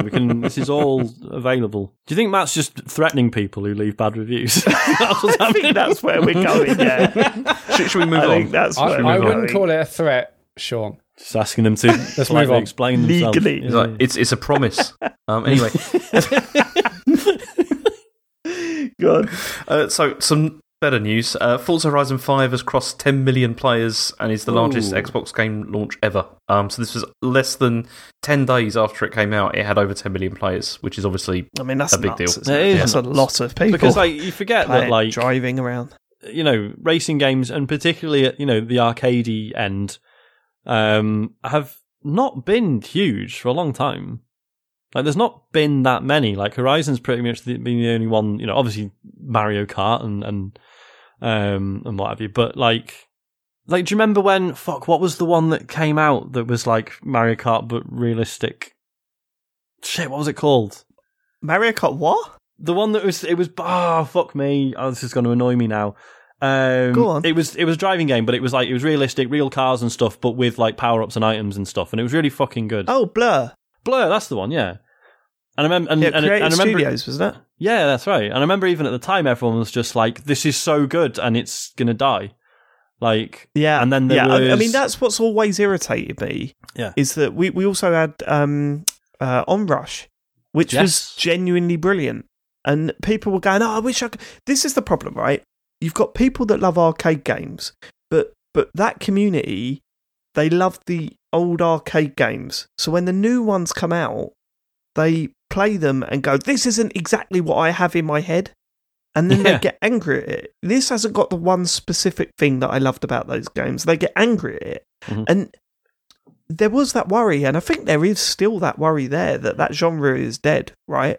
Because as much as Forza Horizon fills that hole for arcade racers, it doesn't. It's not a proper arcade racer, is it? It's not a Daytona. It's not a, Outrun. It's not Hot Wheels Unleashed. It's not Hot Wheels Unleashed. Yeah. It's not like you choose a course and then just like run it, and stuff like that. It's quite different. But this is the thing: is that I want this, and then someone tries it, and it's like it's not right, And I think the beauty of Game Pass, and it's something we've spoken about a lot, is that I think there's a lot of people who are going, I'm not paying £50 for Forza Horizon. And when it's offered to them as part of their subscription, they're like, I'll try that for sure. And of course, there will be people that go, try it and go, nah, actually, I don't want to play this. But the people that go, I'll give it a go and fall in love with it, they're the ones they're going for, They'll pick up more players by doing that, by taking away that barrier of paying for a full price game. And I've seen arguments that it's too similar to the last one, and I get that. Like, I do understand it. It is very similar to the last one. But there's a lot of people that wouldn't have played the last one because of that barrier of paying for a full price game. Yeah. And I think that's why these numbers are so high. It's the sort of game that's like, I'll give it a go, and it's certainly going to show you what your Xbox can do in terms of visuals. I think it's kind of a perfect storm, though, because it's like, I'll give it a go. Heard the others were good. It looks fantastic, and it's reviewed incredibly well. Yeah. So and obviously, there's not been a huge amount of games launching on Game Pass like that. Yeah. So that helps. Plus, it's also available on the older consoles. It runs on an original Xbox One. I don't know how, but it runs on an original Xbox One. Have you seen footage of it on the original Xbox One? I've seen like the Digital Foundry stuff, and it looks okay. Looks all right. Yeah. Yeah, but I'd like to see it on a big TV actually playing it, because I bet it's doesn't. Absolutely, yeah. And obviously it's 30 frames as well, but I was really surprised how nice it looked. Yeah, I mean, fantastic news. Yeah. I'm absolutely fascinated to see if Halo beats it. Well, this is also some more good news for Microsoft with this, because Halo Infinite had more than 270,000 concurrent players on Steam, like yesterday. Like, this was a few days ago. Steam alone, so that's only including PC players. Exactly. Okay. I mean, we don't know obviously what the Xbox numbers are, but they must be huge. I was going to say, so it's not just only PC players; it's only Steam users. So this is people who, for whatever reason, have chosen to just download it for free on. Because obviously this is free to play. This isn't, you don't need Game Pass for this, but you can play it on Steam as opposed to getting it via the Xbox app. So this is a niche within a niche. And it still hit 270,000. That's pretty good. It was like the fourth largest peak, behind like Counter-Strike, Dota 2, and PUBG, which is, that's a big achievement. To see that. Yeah. Then also some not so good news is that Halo Infinite's co-op campaign is coming later than expected. Apparently, it's now going to arrive in May 2022 at the earliest. I'm gutted about this. I'm especially annoyed that they've done the thing of saying, "Oh no, we've extended the current season." No, you haven't. You've delayed the next one. That's different. It's not. Don't act like you. I don't know, like giving us something extra in the current thing. You've just put off the next thing. I'm not too bummed out about it. I was always going to play it in the campaign on my own the first time round. Yeah, that's true. It sucks a bit. I think it's a big part of Halo for a lot of people. And I think it does suck that it's delayed. But it does for me, because it's like I will play the single player definitely like on mine probably first, but then the way that I would play Halo in multiplayer would be through co-op, because I'm not really interested in playing it in competitive, because I just don't know. Yeah. I'm just not interested in it that much. But you're still getting that eventually. Yeah, I know, but it's just a long way down the line, isn't it? Which is a shame. Yeah, it's a long way down the line, but you'll play for it. Yeah, I suppose definitely. it'll be weird as well with the episodes of the campaign being sort of staggered out as well. So it's not like, come May next year, we'll all be like, well, we've all finished it. What's the point? Because there'll be more campaign to come, I guess. So it might be fun. Oh, are they doing that? I didn't know that. Yeah, I think all we're getting is like the first bit of the campaign, aren't we? Yeah, we're not getting the whole thing, I don't think, at launch. Yeah. Or are we? Right, okay. So, whoa. I can't remember. Hang on. No. What? Are we getting the whole campaign? I can't remember because there was always this idea that it was going to be like not episodic, but they were going to do it in like chunks. But then That's I what don't I know thought, yeah. Wait, how's that different Whoa. than episodic? Hang on. We need to check this now. There's someone clip Matt just This is shouting, serious. I fuck. This can't be happening. No, I need to find out. That whether was the impression I had. No, I thought the whole campaign was coming Sean out. James, just to clarify, you thought like they're releasing the whole single player campaign in episodes? No, not in episodes. I thought that what they were going to do... Matt, the wording of that question was outrageous there, Matt. You need to dial that back. The whole of their campaign as episodes. Right. Matt, yeah, Sean and James are saying that the campaign is being released in chunks over time. Yeah. Which James, for some reason, doesn't think is episodic. When I think episodic, I think of something which is coming out like once a month or whatever, and you get 2 hours of gameplay, and then it's the next one. I'm talking. This is like a much more substantial. This is like a third of the game here, then another third of the game later. That kind of thing. Which I know sounds like episodic, but it just in my mind it doesn't sound the same. I wasn't under the impression that was the thing, but I hope that's wrong. I'm sure we've talked about it on the show. Why? Why are you so outraged? Because I want to play all the fucking single player campaign. That's why I don't want to play like 3 hours and have to, fanning around waiting for another few months. I want a whole thing now. Finish the fight, Matt. Don't play it until it's all out. This is a life ruiner. If that's actually what's happening, a life ruiner. Yes, David. I want to play Halo. Okay. Oh, I think it is bad. I think if it does come out like that, that's rough. I don't think it... I'd prefer it all to come out. I don't know. I think maybe we're wrong, Sean. I think maybe they may have said not. I think that there is a full campaign. But then... All right. Maybe there'll be more stuff later. I don't know. It's not clear. It's really not clear. Okay. Yeah. Well, thank you, news guy, for getting me worried for no reason, I hope. How many news shows do you get where the presenter, the newsreader, sort of changes his mind about the news halfway through the story? Here's the headline. Is anything else in the news? Actually, is it? I'm fairly sure that this is what's happening now, but just check somewhere else. Check out TV.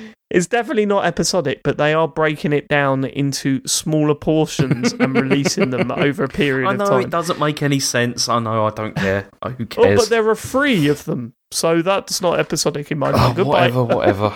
Don't care. Go on, right. Is there any more news, James? No, but I've got a fantasy zone. Right, hang on. Sorry, before we do that.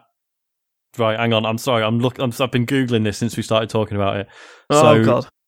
So in August, an analyst predicted that Halo Infinite would have an episodic campaign, but then there's also when's this from?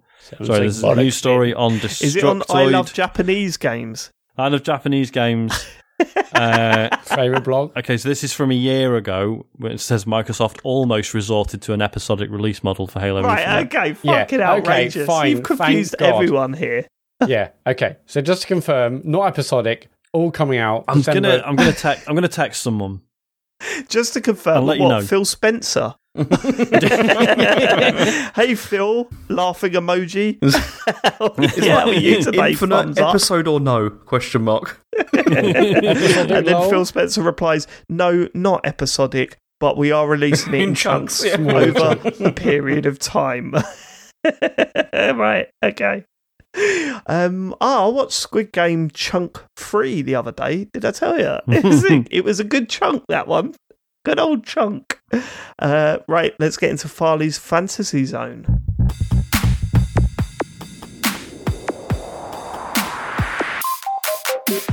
Farley's Fantasy Zone.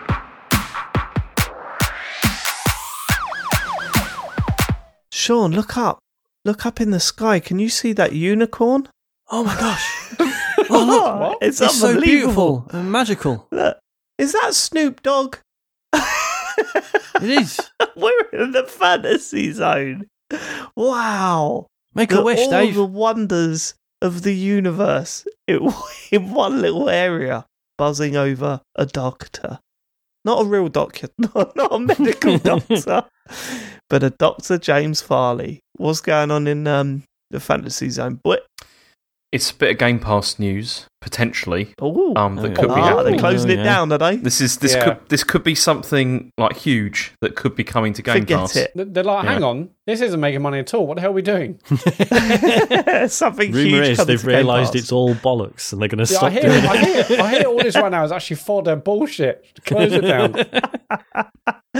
There's a big game coming to Game Pass. Okay, what could it be? Okay, how would you like to be playing Cyberpunk 2077 on Game Pass? That makes sense, I think. I mean, yeah. I mean, to answer the question, is this going to be the finished version or is this going to... Yeah, is it going to work? Throw it out there, why That's not? the question I've got. Does it Well, work? imagine if Yes, that was the no, twist. That's maybe. why they've delayed the next-gen version for so long, because it's only coming to Game Pass. Well, look, right. If we're breaking this down, The Witcher 3's been on Game Pass, hasn't it? Mm-hmm. Has it? Okay. Yeah. It So has, yeah. there's a relationship there.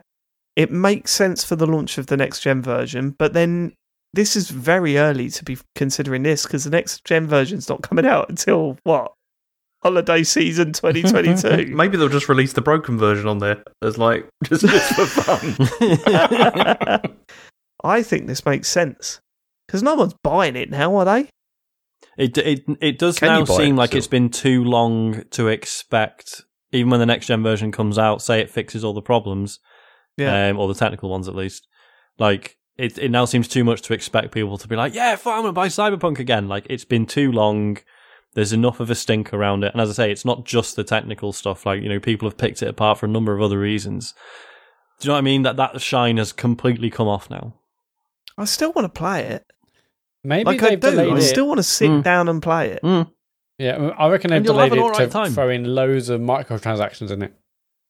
Like if it's going Game Pass, we need loads of things where people can put money into it and pay for No, things. they don't. Maybe they'll Just change it so the story is released in chunks, like over time on Game Pass. Oh yeah, like Halo Infinite. Yeah.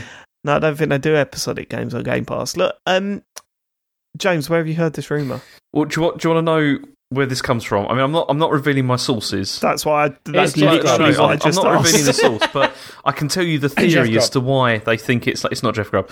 Why you? Go on. So, Xbox released a video to highlight the game streaming option for Game Pass Ultimate recently. That's what's coming to consoles and stuff. Halfway into the video, there's a brief clip where there's a shot of a player shooting a revolver at some robots in like a first-person shooter. This appears to be from Cyberpunk 2077 because the revolver in the gun is the same as one of the ones that's in Cyberpunk 2077. Well, that's ironclad, isn't it? That's locked in. I'd say this, right? Nerds are incredible, right? Guilty. It should have either been footage from Cyberpunk or not.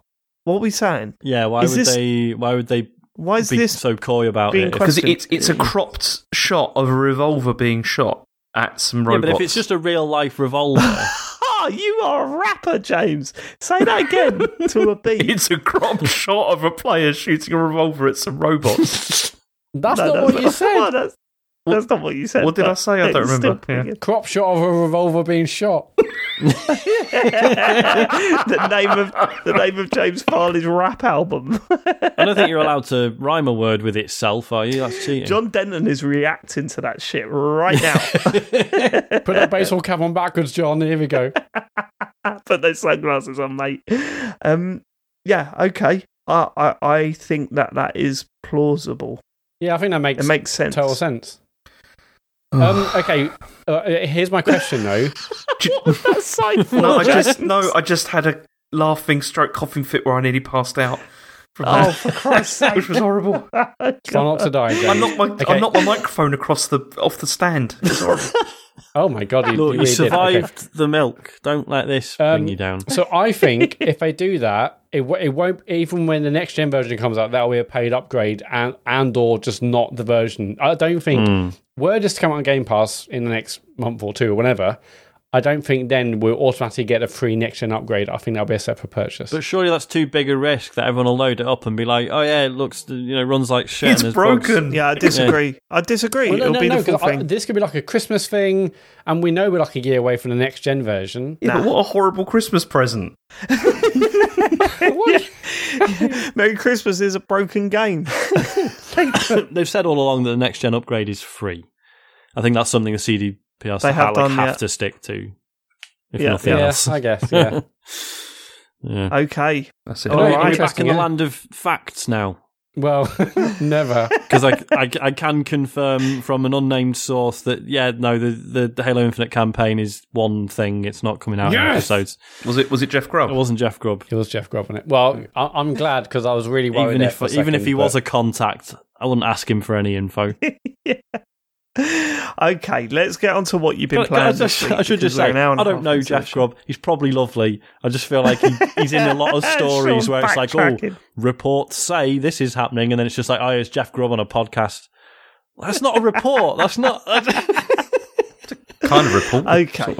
Let's get to the biggest release of this week because this follows on from your Halo stories. They also announced, Xbox also announced that their 20th anniversary. Yeah, 20th, yeah. I said 30th earlier. Thank God for that. Yeah, you did say 30th earlier. Yeah. We are getting so many emails. Matt granted me. Follow-up emails saying, "Oh right, okay, thanks, Matt." So they announced that they were well. This was interesting because we spoke about this as a rumor last week that they were going to announce Halo Infinite multiplayer was coming out on Monday because Julius Pringles said it was happening. Yeah. And I said, why? Why would they do this? The way they presented it then made me go, of course they're doing it like this. So they announced that it was a Halo beta, but it included everything. And that kind of makes sense to me because what they don't want is to release Halo on launch day and for the servers to absolutely shit the bed, which is what would have happened. This is a slower way of building up to, releasing the game, right? And it makes perfect sense. It's free to play anyway. They can hide behind the label of a beta for a month or so before they fully release the game. And I downloaded it instantly, and we've been playing it all week, haven't we, Matt? Oh yes. Sean, have you played any? Yeah, I have, and I'm fucking rubbish at it. James, I downloaded it, played against some bots, and then stopped playing. Yeah, I've barely touched it. Okay. So my initial reaction was to cry and scream to the heavens, we got our Halo back. That's how it feels, right? Because when you go through the details of that Halo Infinite multiplayer, you can see the modernisation of what Halo was. You can see what they've added to it to make it feel, move. You got to remember that Halo, the original multiplayer mode, was so slow. There was no aiming down sights. There was a lot of stuff missing from that. You had scope views, but they were very different to aiming down sights. And it still retains some of that. Like, if you're looking down sights and you get shot, you get popped out of it like you do in the original Halos. But they've somehow tweaked it just enough to make it feel modern, but also left intact what Halo multiplayer is all about, in my opinion. And it just feels fucking fantastic. Like, really good. It's full of those Halo moments where you do something and your jaw drops. Or, you see something and you go, like, you're playing it. We played a game of Capture the Flag last night in the big team battle mode. So, it was a lot going on. And we managed to capture their flag with about 2 seconds left and got it back to base to tie the game. And it was amazing. like, I can't remember last time I played a multiplayer game like this where it made me feel that good. It's nailed it. Like, it really has nailed it. I'm so blown away by what I've played this week that I'm I'm very excited about playing it again. Like, I'm actually gutted that I'm not playing it tonight.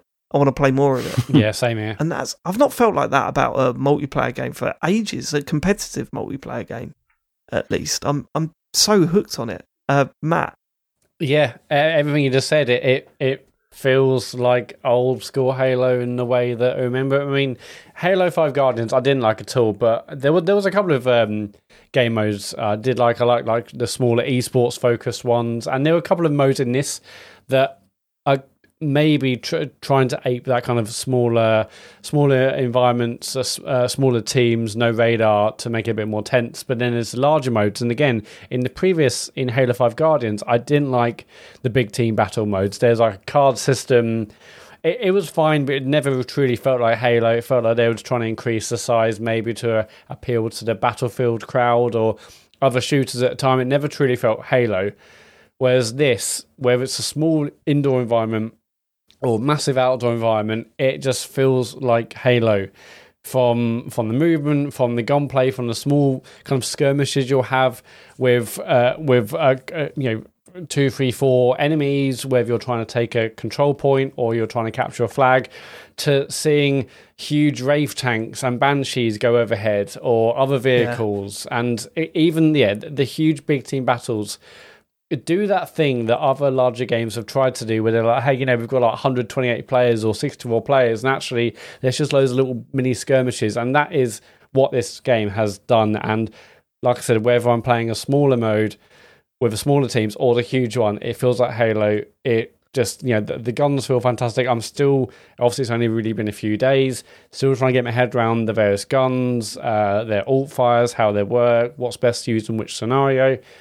But it's just felt fantastic, yeah. And like Dave said, I'm glad I'm not playing tonight.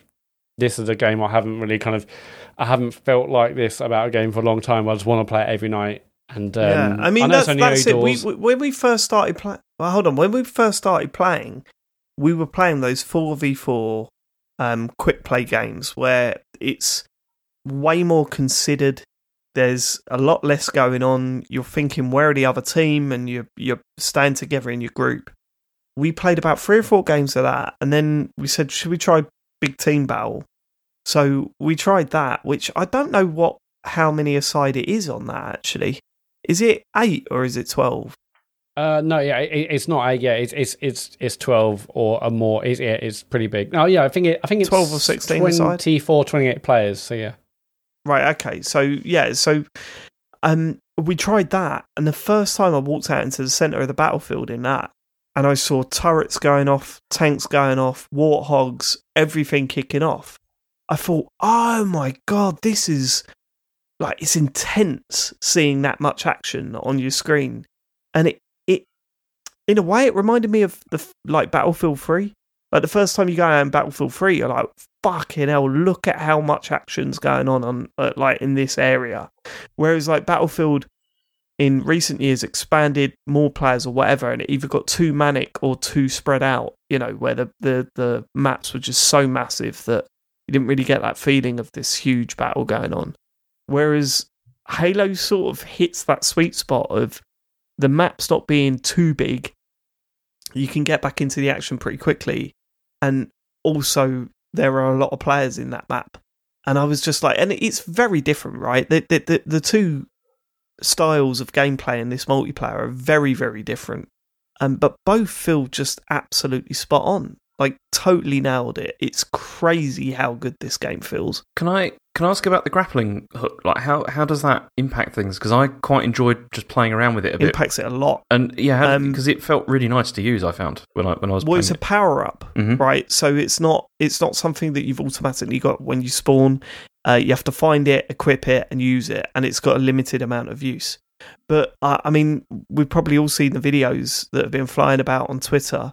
But it adds an advantage to certain things. So if what are they called? Are they wasps? The big flying they're not spaceships like that drones. you can shoot down. Yeah, they're like drones you could shoot down. And obviously, your initial instinct is get a rocket launcher, blow that fucker up.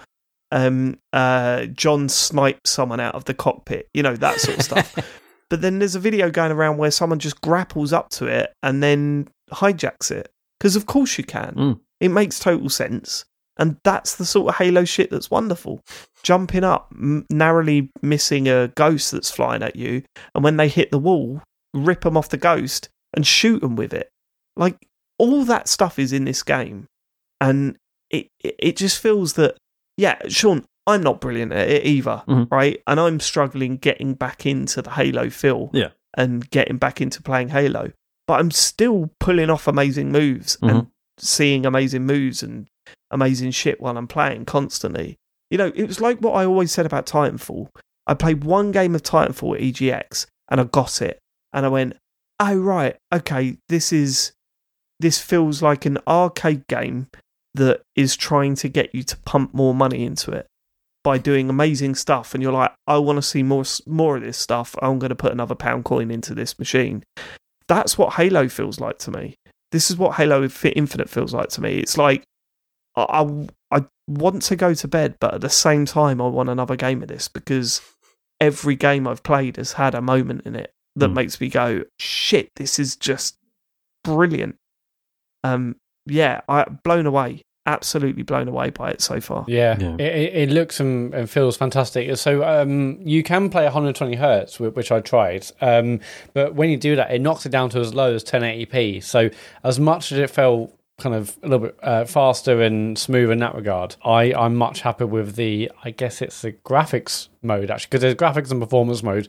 Typically in these games, I'll go performance to get higher frames, but in this regard, I'm going graphics, so I get 60, locked to 60, whereas 120, just the visuals were downgraded too much. What's it on by default?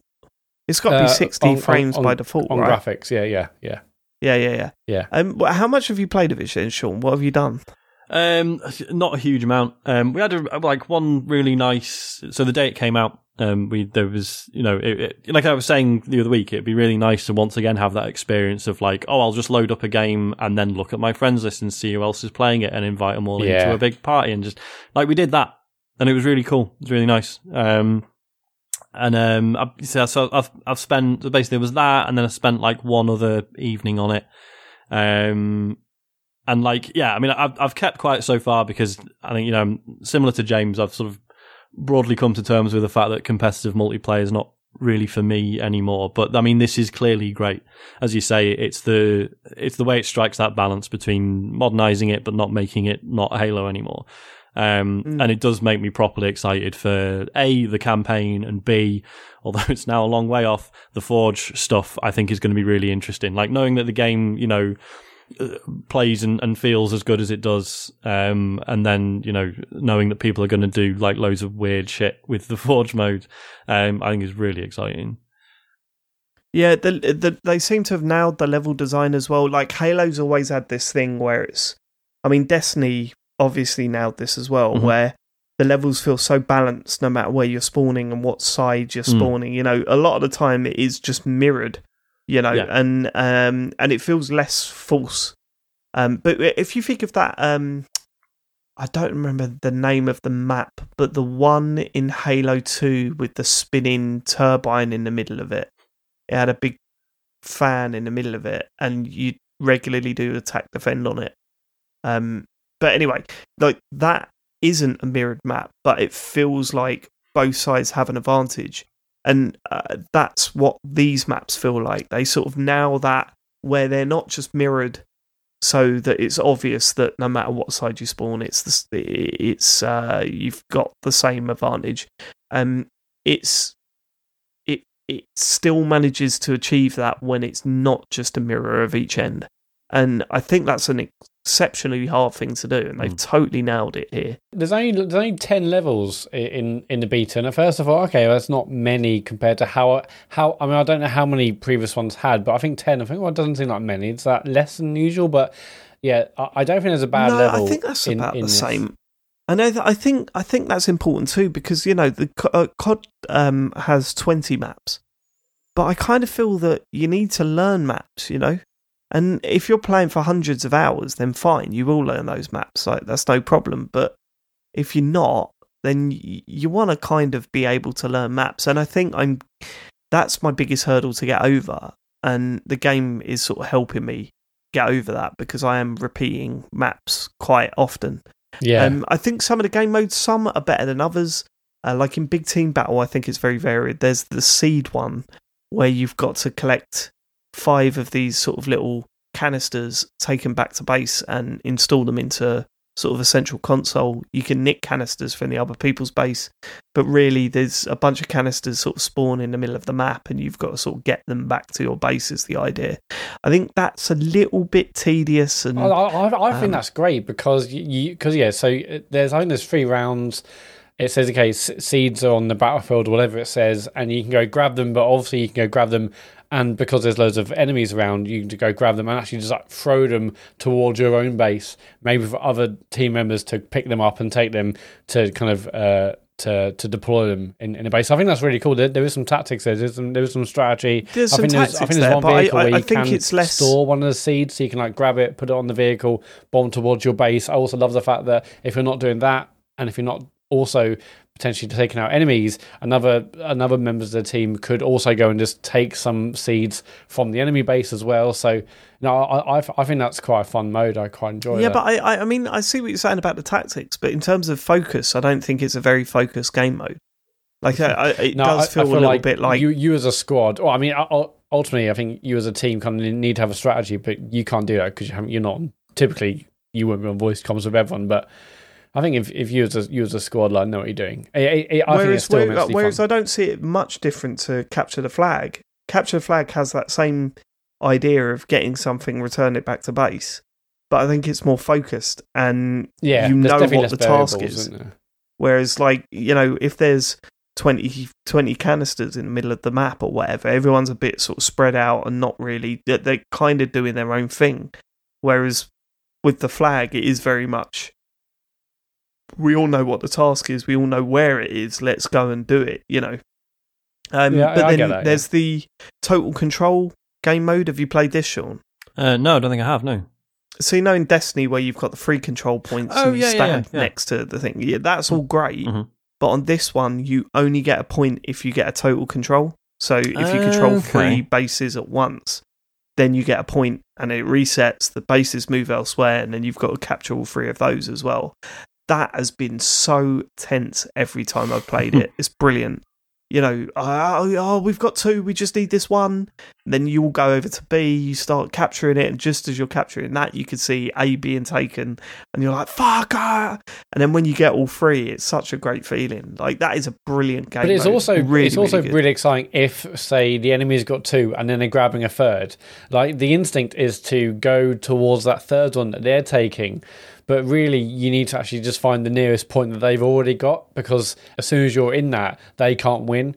So I think that's another kind of level of kind of strategy and tactics you can do as well. Visually, what I find really funny is that not really spoken about it, because I think it's different for a multiplayer game like this. It's not that much of an issue. I mean, it doesn't look mind-blowing. No, it looks good, but I think you're totally right. This isn't like it's not like a Forza where you're like, oh my god, look how good it looks, the lighting, this and that, the scale of the environment. Here, for a multiplayer game, it's about speed and frames, and it looks nice. It definitely doesn't... which I don't mind in the multiplayer, but like, I hope that in the single player there's a massive improvement visually. Like, I want it to look good as a single-player campaign. Isn't it all about how much action there is going on? Like, all the huge explosions and all that kind of thing? So it's either one or the other, isn't it? And you certainly get a piece of that in the big battle modes in Halo Infinite multiplayer. But what I'm saying is that if this looks like this in the single-player campaign, I do think I'll be disappointed. Well, I mean, from the previews I've read, I think the previews are really positive, but the thing they will say is that, you know, this isn't going to blow you away looks-wise. So I can see that. But for multiplayer right now, I think it looks good, but it's not something you're like, oh no, the graphics of Halo. I don't think it's not a point that you'd necessarily like tell people. But I think we're both loving it, but it's not all good. And I'm really glad we started with a positive, because it is overall absolutely positive. But I think the thing that isn't great is the battle pass and the progression. I was going to say that stuff's been torn apart, hasn't it? They've already addressed it, haven't they? I was going to say, I think have they already fixed it, or have they just said they're going to? No, I mean, said they're going to modify it, didn't they? Yeah. Right, yeah. They're nowhere near fixing it. They made some changes. They made a couple of things here and there, and they've given some people they will be giving everyone this reward, which would have ordinarily required you to complete loads of challenges. Now they're giving everyone that if you log in within a certain time frame, because they were already kind of moving the goalposts and changing things. But ultimately, so I played loads of Fortnite, and it's Battle Pass really that kept me playing, even when I was pretty much playing on my own, because it was fun to do. The challenges were rewarding, and the stuff you were getting on the Battle Pass, whether it's the free one or the paid one, were worth doing. For this, so the major complaint is that you have to do quite a lot to earn even the smallest amount of XP. And not only that, lots of people now, just because you don't have to complete a match to obtain, say, a certain challenge. Say a certain challenge could be get 10 battle rifle kills. At the moment, you don't have to complete the game or the match in order to get that. Once you get your 10 kills, you can exit out. And so right now, lots of people are doing certain things to complete certain challenges, whether that's get certain kills with a certain vehicle or certain weapon or certain headshots, and then just quitting matches, or they're just totally going against the objective that they have a flag right in front of them. They could get the flag, but there's kind of no point doing that, because even if you complete a match, the most you're going to get is 50 XP, and it takes 1,000 XP to go up a level on the battle pass. So people are like, well, there's no real reward for me even bothering to play the game properly. All I'm going to do is focus on my challenges I have in my battle pass and just quit or just ignore the game type. So it's annoying for players who aren't really bothered about it, and for players who do want to have like an engaging, exciting battle pass, it doesn't really do that either. So I think they've got a lot of work to do to really change it, because you can have an amazing game, you can do capture flag, you can get 20 kills and loads of flag captures and loads of stuff, and ultimately you might just get 50 XP, which is nothing really. So they definitely need to work on that, because right now it's not compelling, it's not exciting. The stuff you get, basically, there's you need to get there's separate knee pads, separate shoulder pads. It's all just a bit slow, and they need to work on that a lot. I was going to say, and especially me saying I've played a bit of it, but I've struggled, not been very good. For those first, sort of 5-10 levels or whatever, you still sort of expect hey, thanks for showing up, here's a free pair of trousers for you, Spartan. Do you know what I mean? That would have been some, okay, I can see how the progression works. Okay, right, I see where I can, where this could be headed. Yeah, but as it is, I think I've barely made it to level 2. And it's just so slow. I guess what's different about this? For ages. What's different about this? I mean, basically, so we're currently in season 1, and that ends in March or something. So I do get that they don't want people to blast through 100 levels now, technically before the game's even meant to come out, and then they go to until March. So I get that they want to eke it out, but there are hopefully much better, cleverer ways to do that. And to reward people to actually play the game. One, they absolutely need to make it so you have to complete a match. You can't just do the thing and then piss off, because it's just not helping anyone. Yeah, I mean, I'm obviously still loving the game. It's just that the actual progression and rewards you get from playing the game are just incredibly slow. So at the moment, it's not about, you're not playing the game to get through the battle pass. You're not playing the game to get the cool rewards. That's so slow and not very rewarding. Actually, that's just a small byproduct. The main thing is you're playing the game for the game itself, which ultimately I guess is what we should be doing anyway. Yeah, and to be fair, this is technically a beta, so for that to be the one thing that really sticks out, sort of suggests that the rest is pretty fucking good. There are some other minor negatives. There's a few bugs here and there. I've had moments where all sound effects have dropped out. Really? I can only hear my own, so it kind of makes the multiplayer unplayable. And there's that time it didn't count your 6 kills. Yeah, okay, Matt. Right, this is a situation where on my screen it definitely looked like I killed someone, and it didn't show up on my kill list. Weird, just once. Funny. And then Matt has been digging me out every night, going, "Oh, is it not you counted your kills?" Or whatever. And I thought, Matt, hold on, I've finished above you in the scoreboards every game. Stop digging me out. The others can dig me out all they want, because they're thrashing me in terms of my scores. Not about you. All right, are we going to talk about the story about how you said the top tier of ranked mode was Oink? What? Are we going to talk about that? Well, What well, I wasn't going to bring up on this show, but okay, fine. Go on, what's the top tier called? Onyx. And then what did you announce it as when you were telling your mates? Oinks. I was like, oh yeah, I forget the oink. Oh, Oinks, Onyx. Yeah, and that's me now. I'm now. It's Oinks The forever. road to Oinks. I mean, that's the show title, isn't it? Yeah, it might have to be. But I've had a couple of moments where the game is just completely locked up, and not only does it lock up the game, it locks up the Xbox. But as you say, beta stuff. That's why this is kind of a good idea, because I'm looking at it and going, oh, well, it is a beta. Even though it's not, it's the full fucking thing. It's still part of me going, well, it is a beta, we'll allow it. Also, I really, really hate the noise it makes when you like scroll down in the menu. When you like, if you're pressing down on the menu or whatever, it makes this sort of electronic sort of beep sound. But when you're wearing headphones, it sounds like it's just scratching the back of your skull. Ooh. And it makes me go, I don't like doing that, it. But... Yeah, I think I might be the only one that's sensitive to that sound. But if you've experienced that as well, please get in touch. Speaking of menus is another thing I think they're doing to fix, because it like when you do it is confusing, a new bit of armor, there should be a button to say equip now, rather than me going back to the customize menu and hitting every single option to see if there's anything new in there.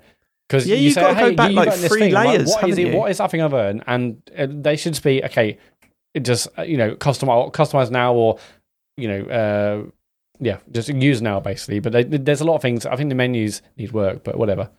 Yeah, I think you've got to go back 3 layers of menu just to get to sort of basic options. It's really strange, but you know what? Whatever. Halo's back. It feels fantastic. I think you're right though, Sean. I think like the fact is, like, the actual core gameplay is fantastic, and it's just these other bits around the edges that they need to work on. So I think that's pretty good for. The music as well. I was going to say, can we talk about the music? Because I don't dislike it, but it's a strange choice to just be like, yeah, let's get some sort of explosions in the sky / 65 days of static / this will destroy you sort of thing going on. It's very, very odd. But no, I don't find it odd at all. It gets me so fucking pumped. I want to go to a Halo concert now, because it's just like it's not like go to hear the old Halo music. This is almost like a gig. Yeah, it would have sucked if you loaded it up and it was going. Oh, for fuck's sake! Again. The campaign mode will do that, of course, and I want it for that. But I mean, yeah, sure. No, Dave, you just doing that thing made my skin crawl. I'm really glad it's not doing that. Did it remind you of that guy in that dating show that sung the Halo theme? Which was awful. I don't think I've seen this. Seen that, Sean? I have not seen this. I think I must have sent you the clip where some guy, he's on a dating show and he takes his date outside and goes, I want to sing to you. Have you heard of Halo? And he was like, I think my kids have played it. And he's like middle-aged fella. Yeah. And he goes, that's a dig. Well, I'm going to sing to you now the Halo theme tune. And he goes, oh. Like, she's just like staring at him, just going, what the fuck are you doing? James, you say you're not a fan of that, but were you a fan of all the memes that happened a year or so ago with everyone singing, or like, typically like a massive group of lads singing it in a bathroom somewhere? Were you not a fan of that? Not particularly, no. It was I thought that quite annoying, but the change in music is just absolutely spot on. I love it. We will be talking about more Halo. Go on, sorry. Forza Horizon 4, the event with the Warthog, and that has the Halo theme on it. And I remember I was playing that. I was like, fuck me, this is a fucking great version of the Halo theme. What's this from? Yeah, it's from Halo 5. Never mind. Right, okay. Well, at least something good come out of that game. I'm sure there'll be more Halo chat in future weeks, especially when the campaign comes out in its entirety. The full thing. Never in doubt. Next month.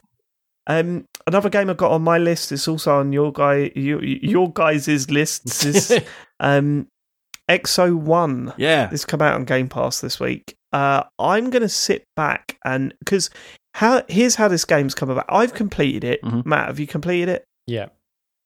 Sean? Yep. Right. I'm going to sit back because Sean recommended this to Matt in our WhatsApp group. and I'm interested to hear how it went down for the both of you. Okay. And then I'll jump in. Go on. So this is a game where you are piloting a spacecraft. It's a little ball, and like, you know, if you were to say, "Oh, it's 3D Tiny Wings," isn't it? You're not entirely wrong. Because it's totally all about... Yeah, I thought that was the first thing. It feels that exactly to mind. like This that. is 3D Tiny Wings. Because it's all... Yeah, so it's all about... Certainly initially. It sort of changes up a bit later, but initially it's all about the fact that this ship's ability is that it can glide across the ground, but also it can make itself way more dense, right? So you're sort of looking for sort of downward slopes in the landscape, and then you hit the trigger, and then so you come crashing down.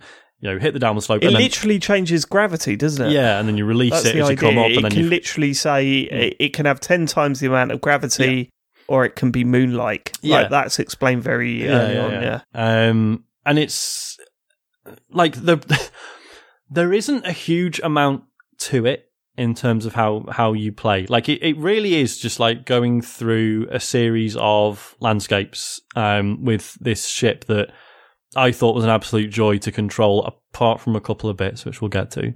And it's all like it's all overlaid with this sort of very sort of abstract story, which is basically that there was, you know, you were like an astronaut who went on this failed mission to Jupiter, and you were the only survivor.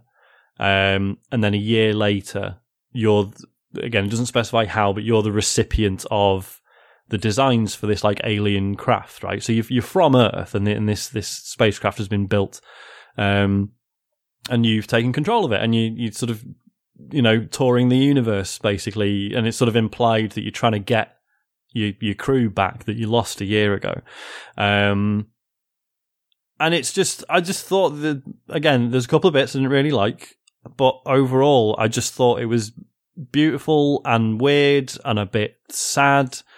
Like I just, you know, I think the soundtrack's absolutely gorgeous. I think the way it looks, again, you know, there are some bits where, you know, if you get in sort of too close to certain bits of the architecture or the you know, the landscape or whatever, then it sort of falls apart a little bit. But like the atmospheric effects and the clouds and the lighting and stuff are just absolutely stunning. There's, you know, there's some, you know, like sort of set pieces that again I won't spoil, but I just thought were absolutely stunning. And it just, yeah, and it only took an hour and a half of my life, and I had a wonderful time with it. That's me. Well, Matt, what did you think? I had a great time with it as well. Mm-hmm. I mean, I was totally there. It felt like Tiny Wings. I absolutely love the feeling of momentum, where you're looking at the landscapes below you. That's a hill. I was playing on Xbox on the controller. Hold down right trigger, whatever it was, to suddenly like change into a ball, and you like fly down and let go as you go like towards up, you know, towards a ridge, and then once you're off that into air, changes to a disc. It just, all that, the momentum and the speed and like hitting like the, you know, speed of sound, that all felt amazing. And like even towards the end, again, it's not a long game, but I was enjoying that mechanic from minute one until the end, really. That sensation of getting like a proper dive, and then when you start breaking the sound barrier and stuff, so good. It's absolutely fantastic. Yeah. I think soundtrack wise, I was hoping for more. I thought there was every opportunity for it to like almost get me emotional with like some particularly good soundtracks and the visuals and the kind of stuff you're doing or not doing over these incredible kind of space landscapes or environments. It never truly got to that next level. I mean, it doesn't have like the kind of soundtrack of like an Outer Wilds. And this is probably an unfair comparison, but you know, like a Hans Zimmer, like a Interstellar. Maybe I wasn't expecting that exact quality, but I thought there'll be a bit more epic soundtrack. So it was good, but it didn't blow me away. I thought it was a joy from start to finish, apart from one level where I was like, okay, what am I supposed to do here? Everything feels quite natural. Is it the tree one where you got to go up? No, the tree one was fine. I got that. I mean, it was different gameplay, but I got that. It was the one where I think it's Coronides. It's basically where you're getting to the sun or near the sun, right? And there's loads of asteroids. I thought that was really straightforward. I thought, okay, there's a bunch of asteroids. Okay, so what I'm going to do is you go into an asteroid. You're in the gravitational pull of the asteroid or whatever it is, your celestial body. You whiz around it a few times and you shoot off to the next one. Well, I did that for the first 3, and the last one I just couldn't get off the asteroid. I'm like, how I can't get anywhere near like the end point of this level. So I googled it and I was like, "What?" And loads of other people saying like, "This level's impossible. What the hell am I supposed to do?" And other people like, "I'll just start a level again and just go straight from the beginning of the level and go straight to the end point." Like, anyway, for whatever reason, I felt a bit stuck. Everything else felt so natural. I knew what to do. There's no explanation. There's no tutorial. You just kind of feel your way through, and the whole game felt natural in that regard. Whereas this, I'm like suddenly jolted into, hang on. I thought I knew what this game mechanic was going to be, given what I played previously, but for whatever reason, that tripped me up. But did that level do anything for you, Sean? So I was okay with that level. It was the tree level that I didn't like as well. And I think in either case, it's a shame when that friction does present itself, because as you say, it's that sort of like, I don't really know what I'm doing or where I am, but I'm just sort of feeling my way through it. It's obviously intentional, because that's what the pilot is going through and what he's thinking and feeling. It's it really snapped me out of it. Really, felt, okay, I'm kind of it's a game. Of course, it's a game, rather than just like a bit of an experience. But story wise, I mean, hold on. When you say the pilot, what are you talking about? The character that you're playing as. Do you think someone's in that ball? Yeah. Well, I mean, it's not. Okay. It's sort of implied that you can't physically be in there, but yeah. I think you very much are the survivor of the Jupiter incident, yeah? No, I thought the survivors were still on Jupiter. Right, okay, so this is leading on to my view of the game, okay. Right? So I thought it was great. I really enjoyed my time with it. Mm-hmm. But I also had this frustration at the back of my head, thinking this, with a few minor adjustments, could have been an enjoyable experience to like a really legendary game. Mm-hmm. And my main criticisms are twofold. The first being, I think some of the level design is shonky. Mm-hmm. Specifically talking about that well, there's 2 levels that I thought could have been designed in a better way to indicate to the player what you should be doing and where you should be going. The first being that big open beach area. The one where there's the mountains and then there's the beach, and I had there's the power up at the top of that sort of boulder thing, right? And it took me ages to get, and then when I got it, I was like, right, where am I supposed to go now? There was the level in the forest, as we talked about. It felt like I glitched my way up there. So there's a level where the exit to that level is at the top of a mountain.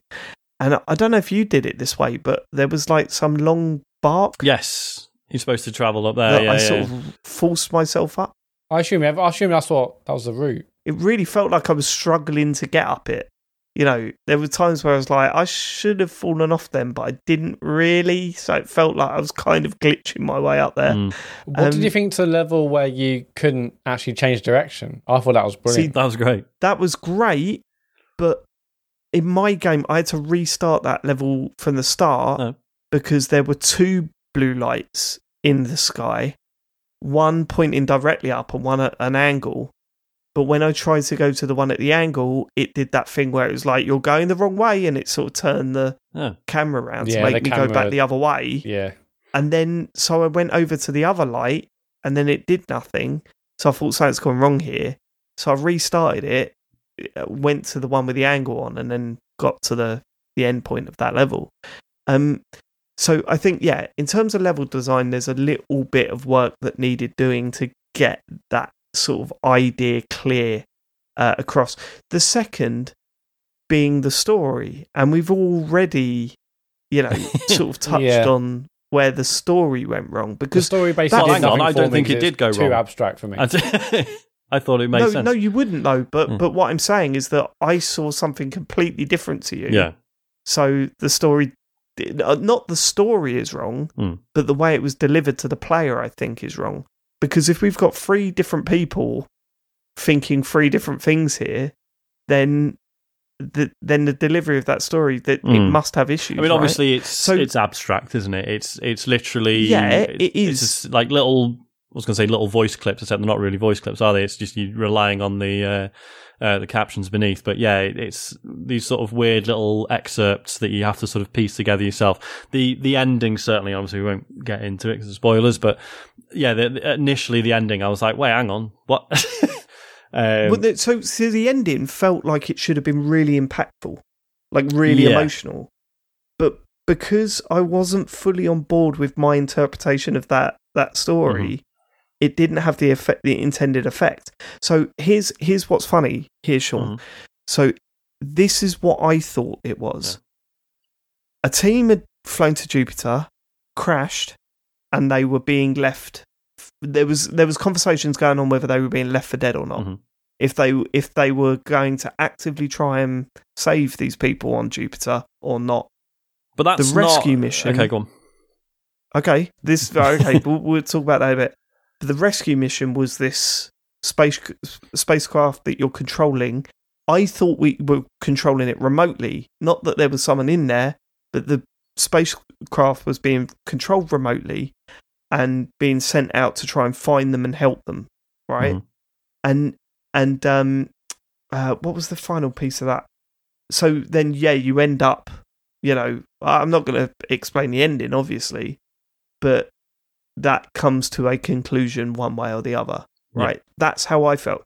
But you thought there was a person in that spaceship. Well, as I say, it's implied, because this isn't a spoiler. It says this very early on that it's like there's an audio clip where it's like the engineer, the pilot is being interviewed by someone saying like, but looking at the plans, there's no place for someone to go. And he just sort of responds like, you have to stop thinking about it from like a human perspective. So I don't know if the implication is like, somehow like his consciousness is transferred into the ship. That was my best guess. Right. So I interpreted that as it being controlled remotely, right? Okay. Well, there's definitely mission control. There's definitely mentions. There's mentions of him not coming back.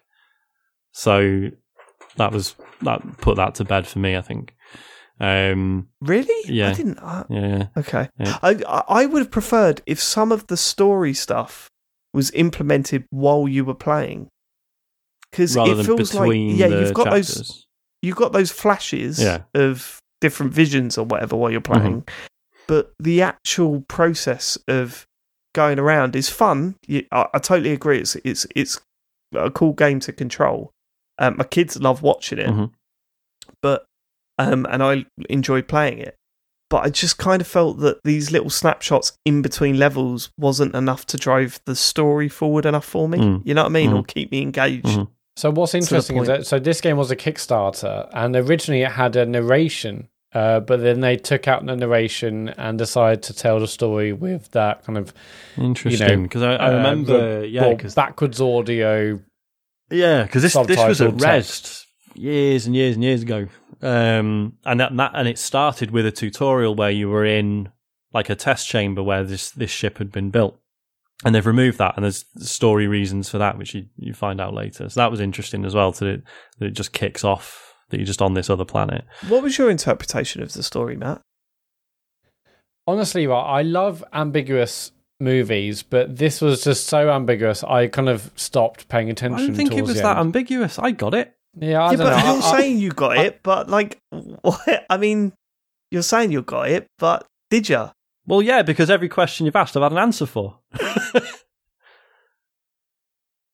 Is it not just open to interpretation? This, or is it? There is I don't a certainty think so. with it? No, there's a very. It's the way it's told. It's not really. It doesn't come across as a game that's open to interpretation, and I think mainly down to that last scene. The ending, because it's kind of like going, "Hey, look, here's how it concludes." Yeah, and I'm going, what concluded?" Do you know what I mean? Yeah, for me, it doesn't take a. I thought, okay, we have a lovely story and it'd be impactful at the end. I had no impact. I wasn't. I didn't really feel much from the story, and it was a bit too all over the place. So story wise, big disappointment for me. There was nothing there for me at all, personally. As look, I loved it. I really enjoyed playing the game.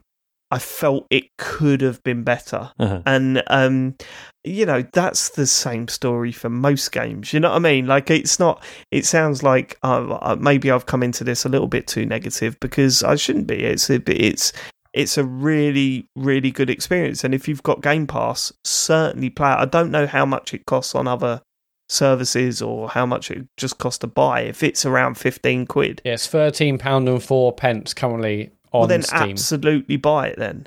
Because 4 pence over what I would have paid personally, but it's really good. Yeah.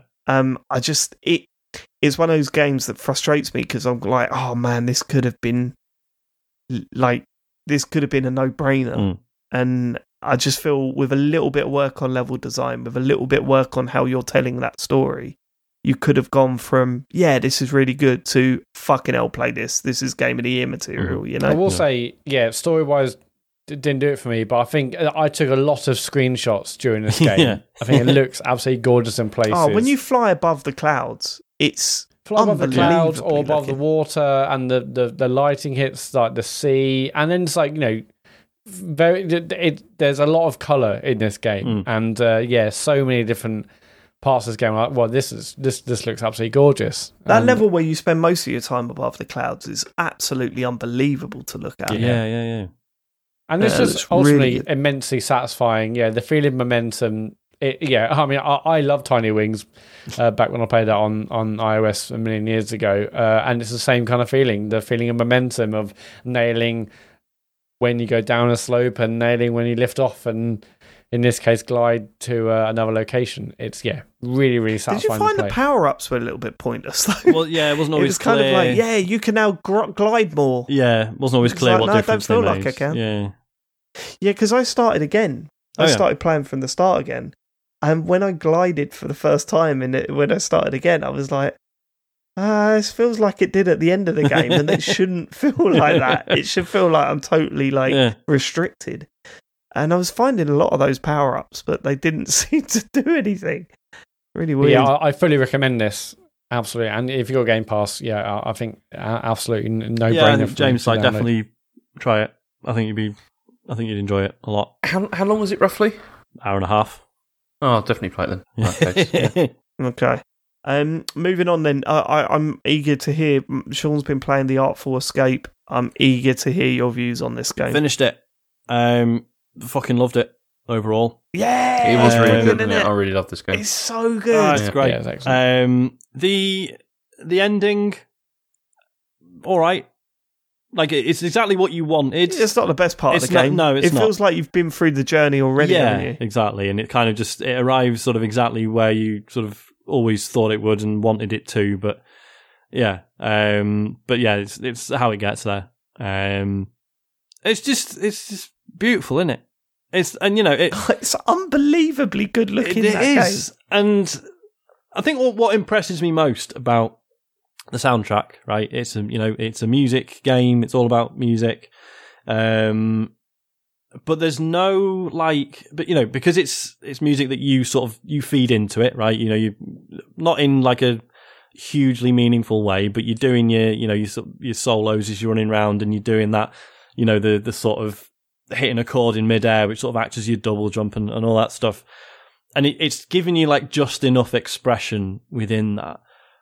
And they've held off on like the soundtrack doesn't have any like hooks in it, right? You don't come away thinking like, oh man, I can't wait to listen to like that song again or whatever, which sounds quite damning, but it's sort of integral to why it works. There isn't like apart from the sort of Bob Dylan-esque stuff at the start, which is a real, sort of obvious, like, here's a song with a beginning and end and verses and choruses and what have you. The rest of it is all just kind of all over the shop, but that's why it works, because if it was just like here's a song that's 3.5 minutes long, here's the structure, here's the lyrics, you wouldn't feel like you were feeding into that in any way. Yeah, it's because you're expressing yourself, aren't you? That's the whole thing with it, Yeah, well, kind of, and I mean that's the only disappointment I think in this game is that you're not actually expressing yourself. You're pressing a button to play a guitar solo. There is that. I think there are moments. There are moments where, there are moments where it lets you create a sort of guitar solo, right? Where you can press different buttons or whatever, but they're very rare. Yeah. For the vast majority of the game, you're just holding down the X button. Yeah, and even those bits are like, well, you've got 5 buttons and they're all, 5 notes in the same key, so just whatever. Like, which is fine. Like, it's perfectly enjoyable. But yeah, I know what you mean. It's all the other stuff. Yeah. It's the feeling that the character coming out and expressing themselves. Yeah. The customization stuff. Where you can say where you're from and what your nickname is and all that. And sort the way of that stuff. keeps sort of. I mean, we talked about the name stuff being annoying. That it, that there's one element of your character where you can just type in your own name, which then means none of the characters can speak it aloud. That's annoying, just because it's really jarring against how well done all the other stuff is. I'm from 16A Park Street, and I'm the general of the Heavy Metal Light Brigade. And all that stuff is so good. If it just come up with that, and then they referred to you as that for the rest of the game, rather than it was that would be much sucked. It did. I agree that plays into the whole story and theme but expression, it also but I think that it. let it down. Yeah. Hate that. But just like broadly speaking, because I feel like there's a lot of indie games now that are like, oh, it's a coming of age story, people figuring out, like Sable, for example, everyone's lauding that as like a really good, coming of age story that's about finding your identity and choosing who you want to be, etc., which for me felt completely flat, whereas this was like, fuck yes. So proud of my little guy, creating this identity for himself 100%, and sort of coming out of this, his uncle's shadow and being himself. Just a really, really good feeling. Really loved it. I also love that by the end, because obviously the game is full of, trippy visuals, but at no point is it like, is it not completely literal about what's happening? Do you know what I mean? Like, you're not playing it and thinking like, oh, right, has he taken something? And is that why all this weird shit's happening? It's like, no, he found this secret place and now he's on a spaceship and he's touring the galaxy. Fuck off. It's no more really or less complicated than that. yeah. Which totally. I loved. Wonderful game.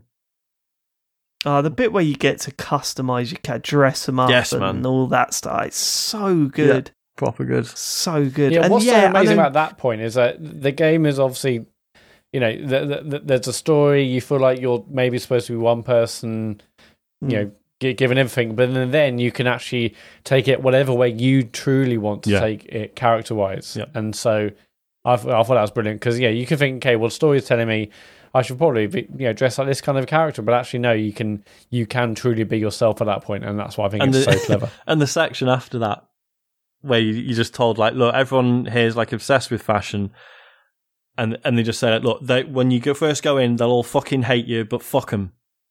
Don't matter. Just push on. And I just thought that was great. It's really nicely done. And, people could turn around and say, but you don't actually do anything. There's no challenge. There's no, platforming. You're not actually doing anything. And I get that. I'm not going to turn around and say, oh, no, actually, it's good because of this. Because if that's what you're after from games, you're not going to find that here. It's not that type of game. But for me, it didn't matter. That wasn't a concern for me, that I wasn't playing a game. I was sort of just pushing forward and enjoying all the visual treats that it had for me. It felt much more like an experience than a game, really. It really did, yeah. And again, with the music as well, there's some people that are saying, I don't like that type of music. Well, okay, fine. If you're at a point where you can't appreciate that type of music, regardless of how it's presented, then you ain't going to find any enjoyment here. See, I don't know, because this game is. I don't tend to like that end of like prog. Stuff. I can't stand it. Sean. Whereas for me, this totally works. I can still look at that and go, "Fucking hell, it works," and it makes me appreciate that music a little bit. The sort of prog rock, the 80s style, like I mean, it is very much like David Bowie. It's the big hair, all that sort of stuff, and the costumes. David Bowie is Bob Dylan's nephew. and he wants to be David Bowie and not Bob Dylan. Because too. was like Lightman supposed to be Hendrix as well? I thought maybe. Oh God, Yeah. there's a lot of Hendrix in there, yeah, for sure. But again, it's great how it brilliant touches experience. upon all these, sort of, there's like real sort of, real life musical touchstones there without it being too blatant. I mean, the Dylan stuff is quite on the nose, but other than that, yeah, it really is. Have you the soundtrack is on Spotify? Yeah. Go and listen to those Dylan tracks, and it's hilarious. Oh, I know. How Yeah. on the nose. Yeah, that's why I was saying it when I first talked about this on the show. It's really interesting because you open up the game and it's like initially it's like, oh my God, like this track's really beautiful, like this is great, and then 5-10 minutes into the game it's like, oh no, the main character really resents this style of music and this sort of and his uncle and all the rest of it, and then it's sort of and then when you look at the lyrics it's like, oh, this is like a parody of like American folk music. It's so sort of Route One, like, oh, it's fields and trees and rivers and shit. Oh, that's amazing.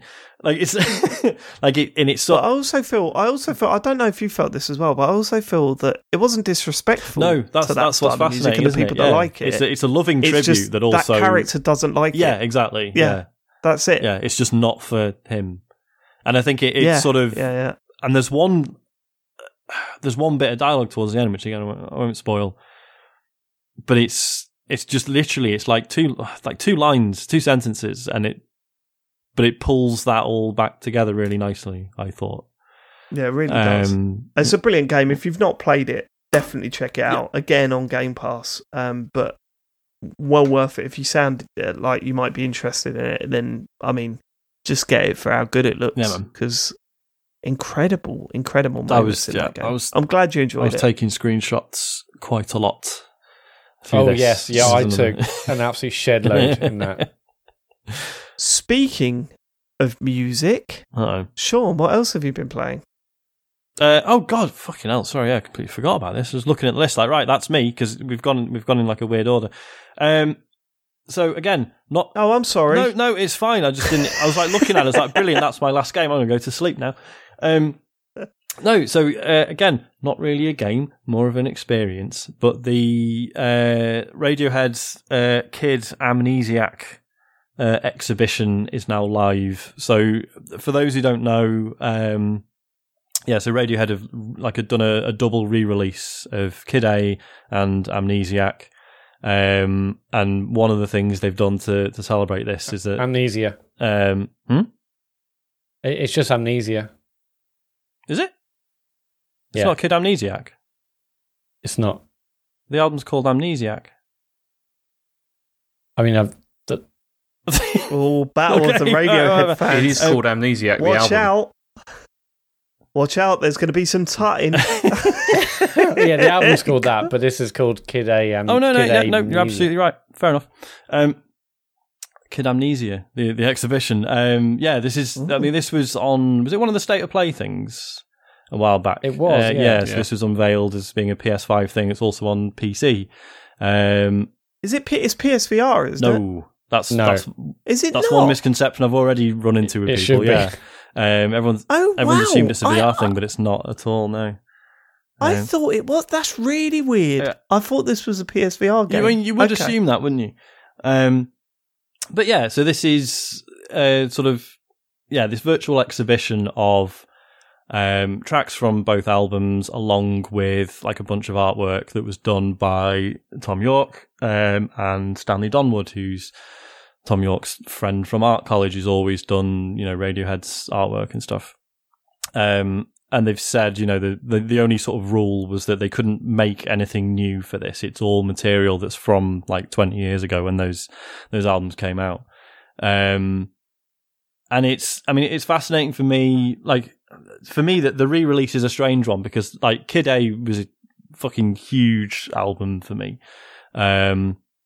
Being, sort of 15, 16 at the time, like it was a really formative thing. And then Amnesiac didn't really like that much, which I think is a fairly commonly held opinion.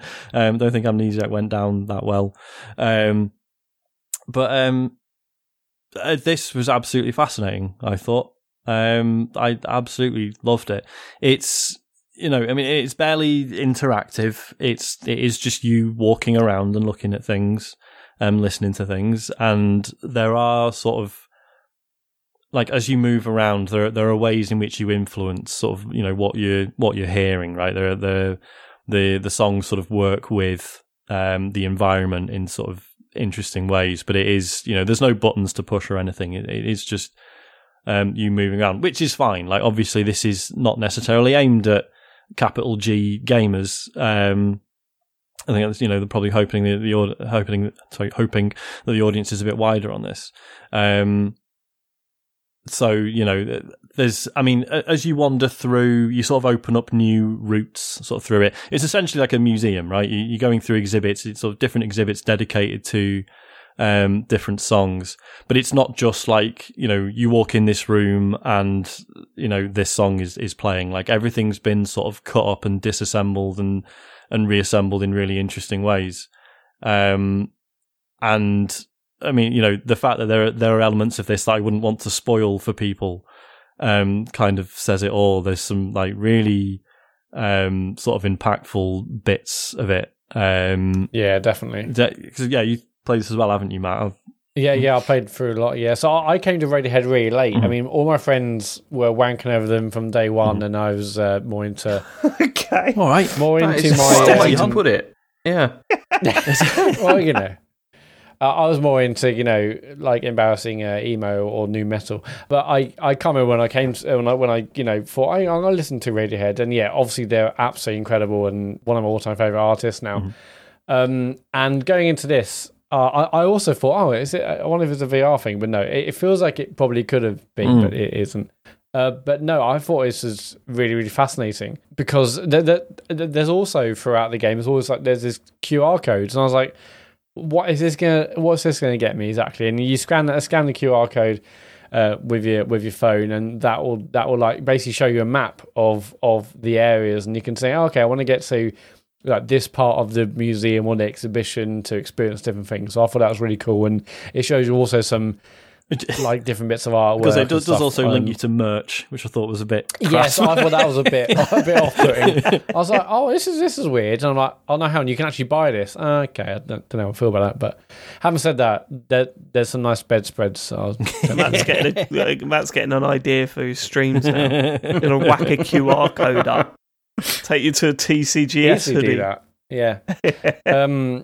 Yeah, I mean, I think you're totally right, Sean. If you're like even a passing Radiohead fan, there's loads to get excited about here. I mean, the artwork, Radiohead's artwork's never really done too much for me. I mean, it fits very much with the piece, with the music, but I've never truly thought, oh yeah, the artwork's incredible, and that's like a part of it. It's really just been about the music for me, but it's still really fascinating and interesting going through the exhibition. And experiencing these kind of songs which are cut up in different ways or combined in weird ways, or how that links in with the artwork, I thought was really, really well done.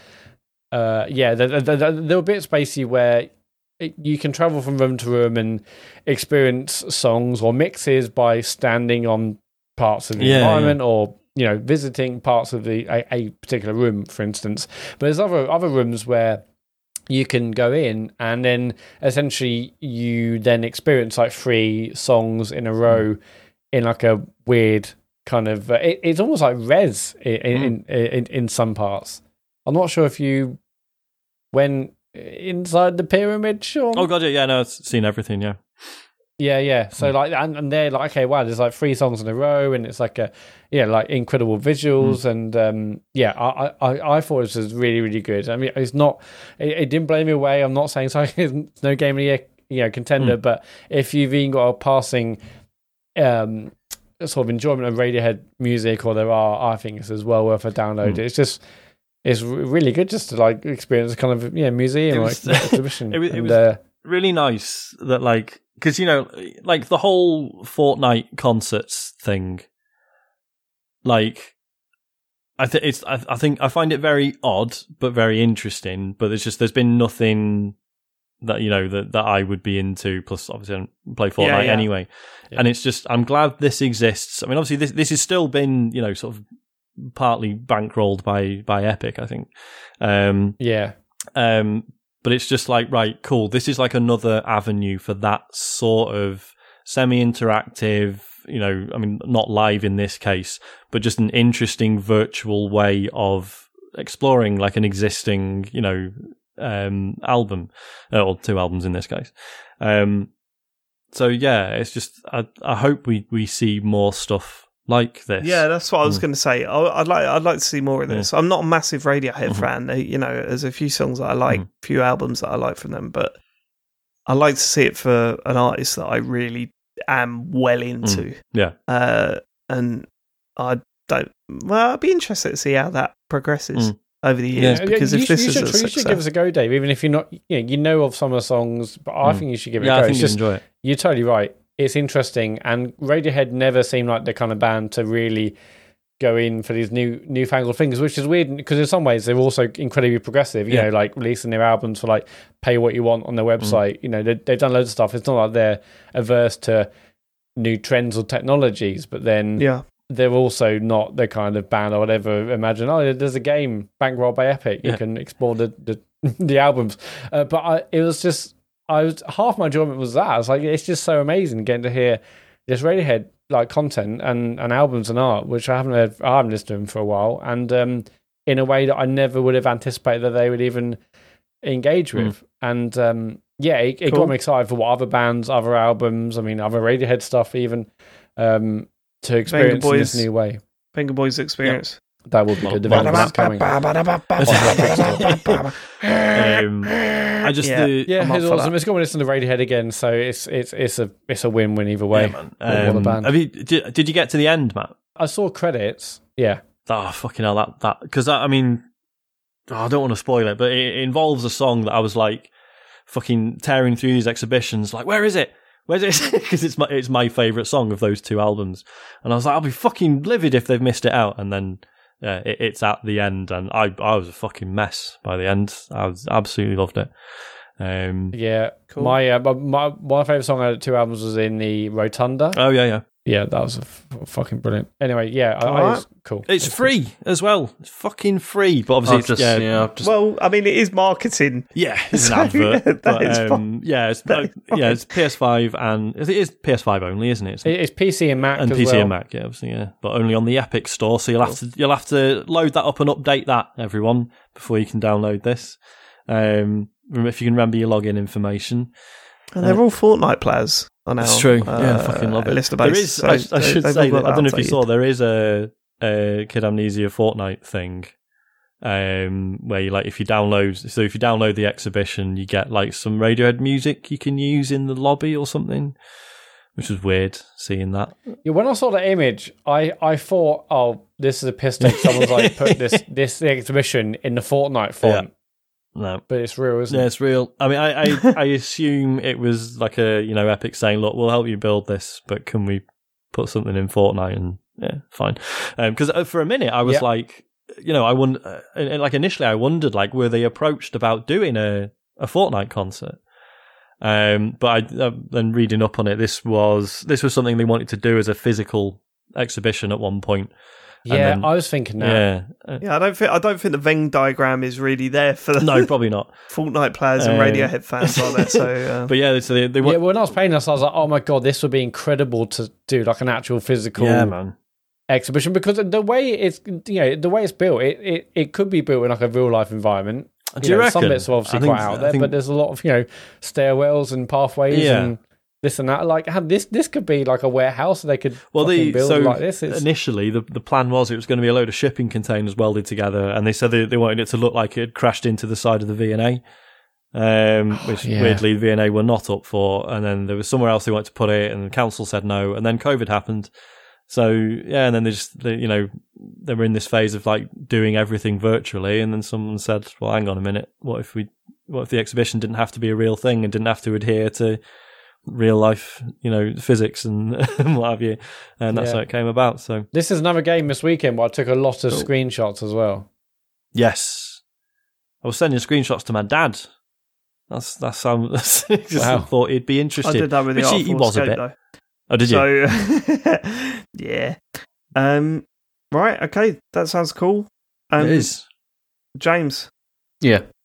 You're last on the list, mate. Yeah, I mean, I'm in a bit of a weird state at the moment with games. You know, do you ever get into that sort of thing where it's like you're not sure what to play next, and everything you try, you just like don't feel it, like really? Mm-hmm. I'm kind of feeling like that at the moment about things. Like I tried. Have you not played Forza Horizon? Yeah, yet? that was one of the ones I played. I played it and I was like, yeah, this is good. I'm quite enjoying this, but I just don't feel like investing like loads of time into it at the moment. It's just that's mad. I know. I can't stop playing it. I know, but this is the thing. Like, I mean, Asher has been playing it. Like he's played it way more than I have. He's loving it. He thinks it's fantastic, and he's been really into it. But for some reason, I'm just finding it difficult to sort of latch on to anything at the moment. I don't really know why. I finished Call of Duty Vanguard the other day, which you've done as well, haven't you, David? I think I have finished a campaign of that. That is, yeah, it's a strange one, isn't it? It certainly front loads its good missions. Yeah, I mean, it does. It definitely starts out strong, and I kind like the switching between characters thing kind of works because it's like you have a team of people that are working together. It then comes together at the end, like the end of the game, where you're all working together. Yeah, that last mission where you're switching between the characters, I thought worked quite well, to be honest. That was good, but then I think the problem with this is the whole game to me felt a bit like offcuts in the sense that it was like they sort of had ideas for things from other games and they just that they hadn't run with before. Oh, really? Yeah, it didn't. It felt very incoherent to me, like the whole thing. Apart from the Stalingrad stuff, which I thought was brilliant. That was great. It felt more coherent. To me, I find that surprising because to me it felt more coherent than a Call of Duty game has for a long time. Really? I mean, I thought the last Black Ops game was really. I thought it was very good, like the last Black Ops. Yeah, it was decent, but I still didn't fully follow the story like I did with this one. No, the thing is with this one was that the problem I had with it was that you had all these sort of flashbacks so that you got the idea of where these characters have come from, but I didn't think that they spent enough time with them actually all working together to really make them believable as a team. The team stuff doesn't really work, does it? Yeah, you don't see how they meet up and all of that. Yeah, you're right. Like it could have done with probably about another maybe 3 or 4 missions there, really, to sort of get an idea of like why they care about each other, why they're working together on this, and you just don't get that. And I mean, no, you don't. As you said, like the last mission was good, like it was okay, but in general, I found the game. It was quite forgettable, really. Like it's not one I'd remember. Apart from, as I said, the Stalingrad stuff was great. They were some very good missions. Yeah, both of those missions was really good. Yeah, but the rest of it not so good. But yeah, at the moment I'm just struggling to really get into anything. I mean, the other day because I finished Metroid Dread obviously like a couple of weeks ago, and I was like, okay, well I want to play something new on Switch, and I finished what's it called, The Great Ace Attorney, like the first. There's like that came out recently as like a double pack, and I finished the first of those, and really didn't get on with it very well actually, which is strange because. As you know, I play the other ones like on an almost like yearly basis, like all the time. You just loop through. Yeah, but this one, for some reason, it didn't click with me. I think mostly because the dialogue in it is, I would say, excessive. Like in the sense that it takes so long to explain everything, like constantly. There's too much dialogue in this, and which kind of killed it a bit for me. It could have done with a bit of editing down. I think like there's things where they're explaining information to you that they that's the irony of saying it on this show. Yeah, but yeah, the kind of thing where they're like trying to explain a concept which you could do in literally a sentence, and it's taking several paragraphs like to get to the point. Yeah, and it's stuff like that again. And also, I didn't. Yeah, I didn't really dig the characters that much either. Like I found the Herlock Sholmes stuff, yeah, it's funny in the beginning, but it gets irritating. Like, I didn't think it was that good. But then I've heard that apparently... What's the Herlock... No, you got to explain that. What's the Herlock Sholmes... We know one of the main characters in the game is Sherlock Holmes, but they've just changed the name, so he's Herlock Sholmes instead. Right. And he's like a quirky, like detective kind of character.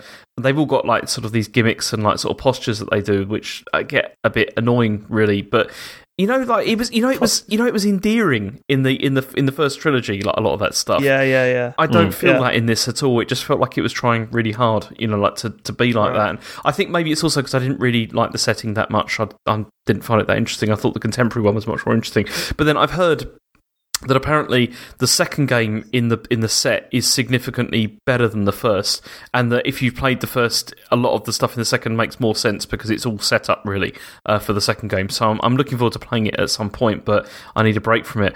But then I just thought, okay, well, I'm done with Metroid Dread, so now I thought I need to, Bloodstained came out ages ago. The what's it called? Yeah, and the one that was.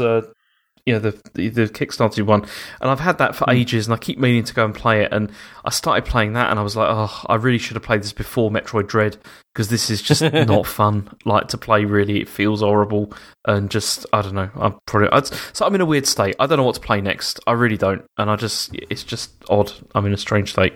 Are you looking forward to the Halo single player? Yeah, I'm definitely looking forward to that. That is something I'm looking forward to because I want something new that's single player that just... I mean, I also got Lost Judgment the other day. That came through because it was off really cheap. But I want to play that, but then it's another Yakuza-style game, and I want something different at the moment, really. Do you know what I mean? It's like, I love those games, but I know what you're I've played loads of them recently. It's like I'd like Look, Halo Infinite's just round the corner. Yeah. It's just round the corner. Smash through that. Yeah, hopefully Don't worry about it. That'll be all right. I mean, I know I've had times like this before. When there will be something that then gets you hardcore back in again. It's just that at the moment I'm just sort of flitting between things and not really enjoying stuff so much. So James, neutral times of existence. I've got a great suggestion for you. Go on. Neutral games of existence. Play Lake. Go on. Lake. No, I don't play it's Lake. A banger. Mind you, have you played it, Sean? I played the trial, didn't I? I do. Like I've got it on PC, and I do want to play it because I did actually enjoy what I played of it. I'll tell you what, though, I have been really enjoying Dark Souls 2, so that has been something that I've been looking forward to each week. I mean, every week, like before I'm about to stream, I kind of feel like, I don't know if I can do this again. Like just another evening of like frustration or whatever. But then every evening, I've ended up really enjoying it. And like, I mean, they're the longest streams I've ever done. I usually do about 2.5 hours now, like each time, because it's just so compelling. I know it's not supposed to be one of the good ones or whatever, but I'm having a great time with it. It totally is. Yeah, it's just bullshit snobbery. It's a perfectly great game. Yeah. I should also say I've finished the El Shaddai streams. That was a really nice time by the end. It was just really fun. Like every week, people would show up who hadn't watched any of the previous ones, and they'd just be like, "Sorry, what's this? What's going on?" And everyone's been like, "I don't really know." It's been, or like one week, people were like, "Oh, I thought this was like a fantasy, like action." I'm being like, "Yeah, most of it is. It's just this weird bit. It's completely different." And just it was really good fun. Okay, we're running long. I was going to say just a couple of questions. I was going to say, should we not do any and just park them what for do you next reckon? week? Should we take a vote? Well, you know where I'm going. I mean, I'm exhausted, so I can only imagine how James feels. I think we should do one. One? Yeah. One question. All right. Maria Mendia, always good value for money. Last one. Did TCGS Courtney Love fans playing Diddy Kong Racing after hearing you chat about it last week? I must say it feels nice to bounce away from collisions unscathed, if only this slight annoyance were the biggest risk on actual motorways. The implementation of which zany game mechanic would make your daily lives safer? Oh, well, obviously. I mean, lives. Well, I was going to say healing from any injury by crouching behind some crates for 2 that'd be seconds. nice, wouldn't it? Yeah, that would be sort nice. out my back right now would be nice. Just crouch behind a crate. Have you got a full red screen now with the? Have you got that going on? It's flashing a bit, and it's it's oversaturated. It's not good. Double But jumping. lives is better than that. You just think, oh no, I'm dead now. All right, it's all right. I'll go again. It's fine. Go again. Yeah, but what if you knew you had like a set number? Like, all right, you got 5 lives, and you've got your natural lifespan. In which what happens when you die natural causes? Do you just lose a life? Start again from the beginning, don't you? No, because you go back to the last checkpoint, which would just be like 10 minutes ago. Oh, great, I'm still in hospital. Yeah. Oh my god! Save like points. in that regard, what if life had really like annoying checkpoints where you got to go for a cut? You can't go back. Like a cutscene's like, oh, I've got to do the wedding again. Like, Yeah. why can't they cut? So why can't the thing be after the It's wedding? not quite the same the Or- second or time after- around. You just have My save child was states. born. Save states would be handy. Yeah, save states Yeah. is the one, isn't it? It's just that would be Save brilliant. scum You in just life. save Scum in there. real life. Just go, I Um, really caught that up. Just save. Yeah, like Quick so the save. first first 2 years after Elodie was born, I'll save now because if I have to do that 2 years again, I'm going to quit this game. I'm not going through that again. What about auto aim? That'd be pretty good. Well, if you're shooting just people, like- yeah. For what? Pissing. That makes you more No, safe if you're a soldier, Dave. Why Or pissing, piss- Matt? Yeah. Yeah, because Well, you could I stand in heard a pub aim. and then just piss into the like. Just do whatever, yeah. You could, you could do all I heard sorts. aim and I just thought that. I don't know. Just stand there with Yeah. your hands on your hips, just chatting to people. I'll do it You Can anyway. you imagine being able to throw an apple core behind your shoulder and it always landing in the bin? That'd be good. Yeah, that would be good actually. But then we talk about that as a potential Life is Strange power, and that was teabags, wasn't it? Yeah, that's teabag. Teabag. Um, No, what teabag. about, Chucking them in the cup. Right, bullet time. Now, if you gave me bullet time, would it allow me to do cool things or just to carry on doing dumb shit but in slow motion? Dumb shit in I slow don't motion. think I'd be. Yeah, I think you're right. I think I'd still be a fucking dork, but just slower. A slow Getting dork, intelligence just by putting XP points into it. Yeah. Do you know what I mean? To go, Yeah, I want to yeah, be yeah. a little bit more intelligent now. Yeah. Let's whack an XP point on that. Being one. able to like do one thing to get experience points and then put those points into something completely different. Oh, I lifted weights for 3 weeks. Now I'm walking encyclopedia. Wicked. Yeah, XP would be the best because you can just like change it every day depending on what you're doing. You know. Yep. Some I games need you to, can't do I need that, to though, can you? respec. You know, like for the Yeah. Yeah. I'm I going think to everyone wants to guys. respec, right? Everyone gets to like 35 and realizes they've focused on all the wrong things. If I No, could that's not true. completely change my personality and looks, Sean, Yep. I would absolutely take that option. Okay, character editor. Brilliant. Yeah. Yeah. Yeah. Just go straight back to character creation. Is that? I think we've milked make that. the nose a bit smaller, the eyes less bulbous, get rid of that weird bit under my chin, Mhm. and not be a prick. I think That's maybe good. it's a I'd change- game mechanic. I change weaknesses, so it's not food. So it's or asthma. yeah. I was going to say, James. If anything, I think we've learned that you're incredibly resistant to food. I think you've shown. Sean, you don't want to know what it was like when I weighed myself Hey, this morning. Sean, you don't want to know. You Sean, don't wanna you know, don't but you you don't don't wanna want to know. know, Sean. You want to know. Sean, you don't want to know. Where does this come from? Your mouth. I don't know what's going on. It's like it's 20-1. I don't know what's going on. I was going to say It's not, we- actually. It's 20-12. For you, it is. Yeah. 20-1. we if you've sent. Well, no, I mean obviously we'd cut a few questions anyway, thinking this was going to be a long show, but we'll try and read out some of this week's next week. Cool. All right, Matt, socials. Yes, so Sean has finished Bell Should Bye, I? everyone.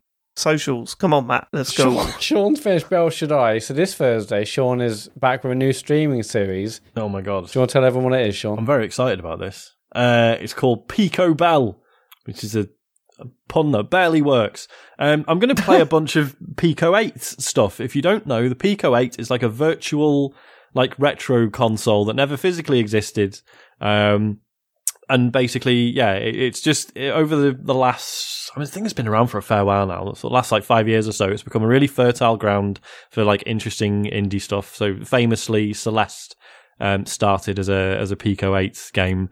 And yeah, I don't know how long it'll run for. I think it's just a few weeks, just digging through some interesting Pico 8 stuff. I've already had a look and there's loads of really cool and interesting stuff there. So I think it will be enjoyable for a little while. So join me. Why not? Sean, can it at Join least me go on my adventure. In fact, can it go for exactly 8 weeks? I mean, that would be ideal, wouldn't it? I mean, I don't know how much interesting stuff that... I mean, what would be fascinating is if it turns out there's like one game that I just get fully obsessed with and it's just this tiny 8-bit And it's Celeste. game. I'm just like, I'm just playing this one game now. You're barking at the chat. Fuck off. Leave me alone. I'm not playing I'm anything else. Shut concentrating. up. I'm playing Celeste. So that's Thursday at 9. Friday at 9, James is playing Dark Souls 2. He's really loving it. Still racing through it, aren't you, James? Yeah, it's Big brilliant. fan. But, okay, I know we need to leave, but Was that Siri? James, would you say you're enjoying this way more than Dark Souls 1? Almost, yeah. Because I've been doing on average like a boss every stream, which is mad. I mean, it's easier. I wouldn't say it's easier. It's just I think I messed up with the way I created my character because he's overpowered or something. But yeah, it's good. That doesn't sound like you messed up, James. Yeah. Do you know what messed up means? I messed up and I'm just too bloody strong. No, everyone keeps going on about how I've got to put more into like vitality because I'm not wearing any armour. Oh, God. And they just keep going on about that all the time. So yeah, I messed up. Well, you didn't mess up because you're smashing a boss every week. So yeah, it's not sustainable though, is it? And I'm going to hit a wall soon and then get annoyed. So it's well, at that point, put points into vitality. James is my tip. Yeah. That's Friday at 9. Sunday at 8. I'm playing Mass Effect. So those are all on twitch.tv/TCGSco. Go over to our channel. Give us a follow. Put on notification bell if you want to. If you don't want to miss a stream when it goes live.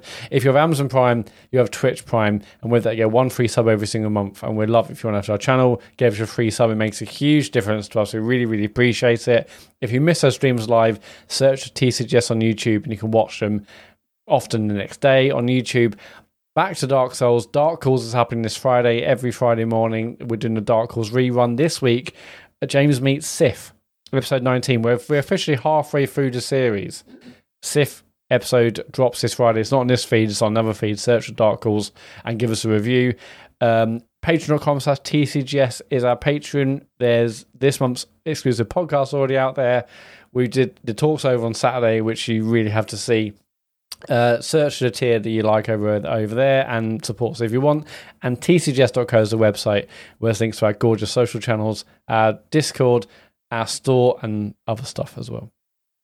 Cool. We will catch you next week for more video game chat. I'm thinking about the draft more and more every day.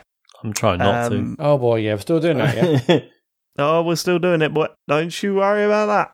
We will catch you next week. We love you all. Thanks for living. Goodbye. Bye. Ta-ta. Goodbye.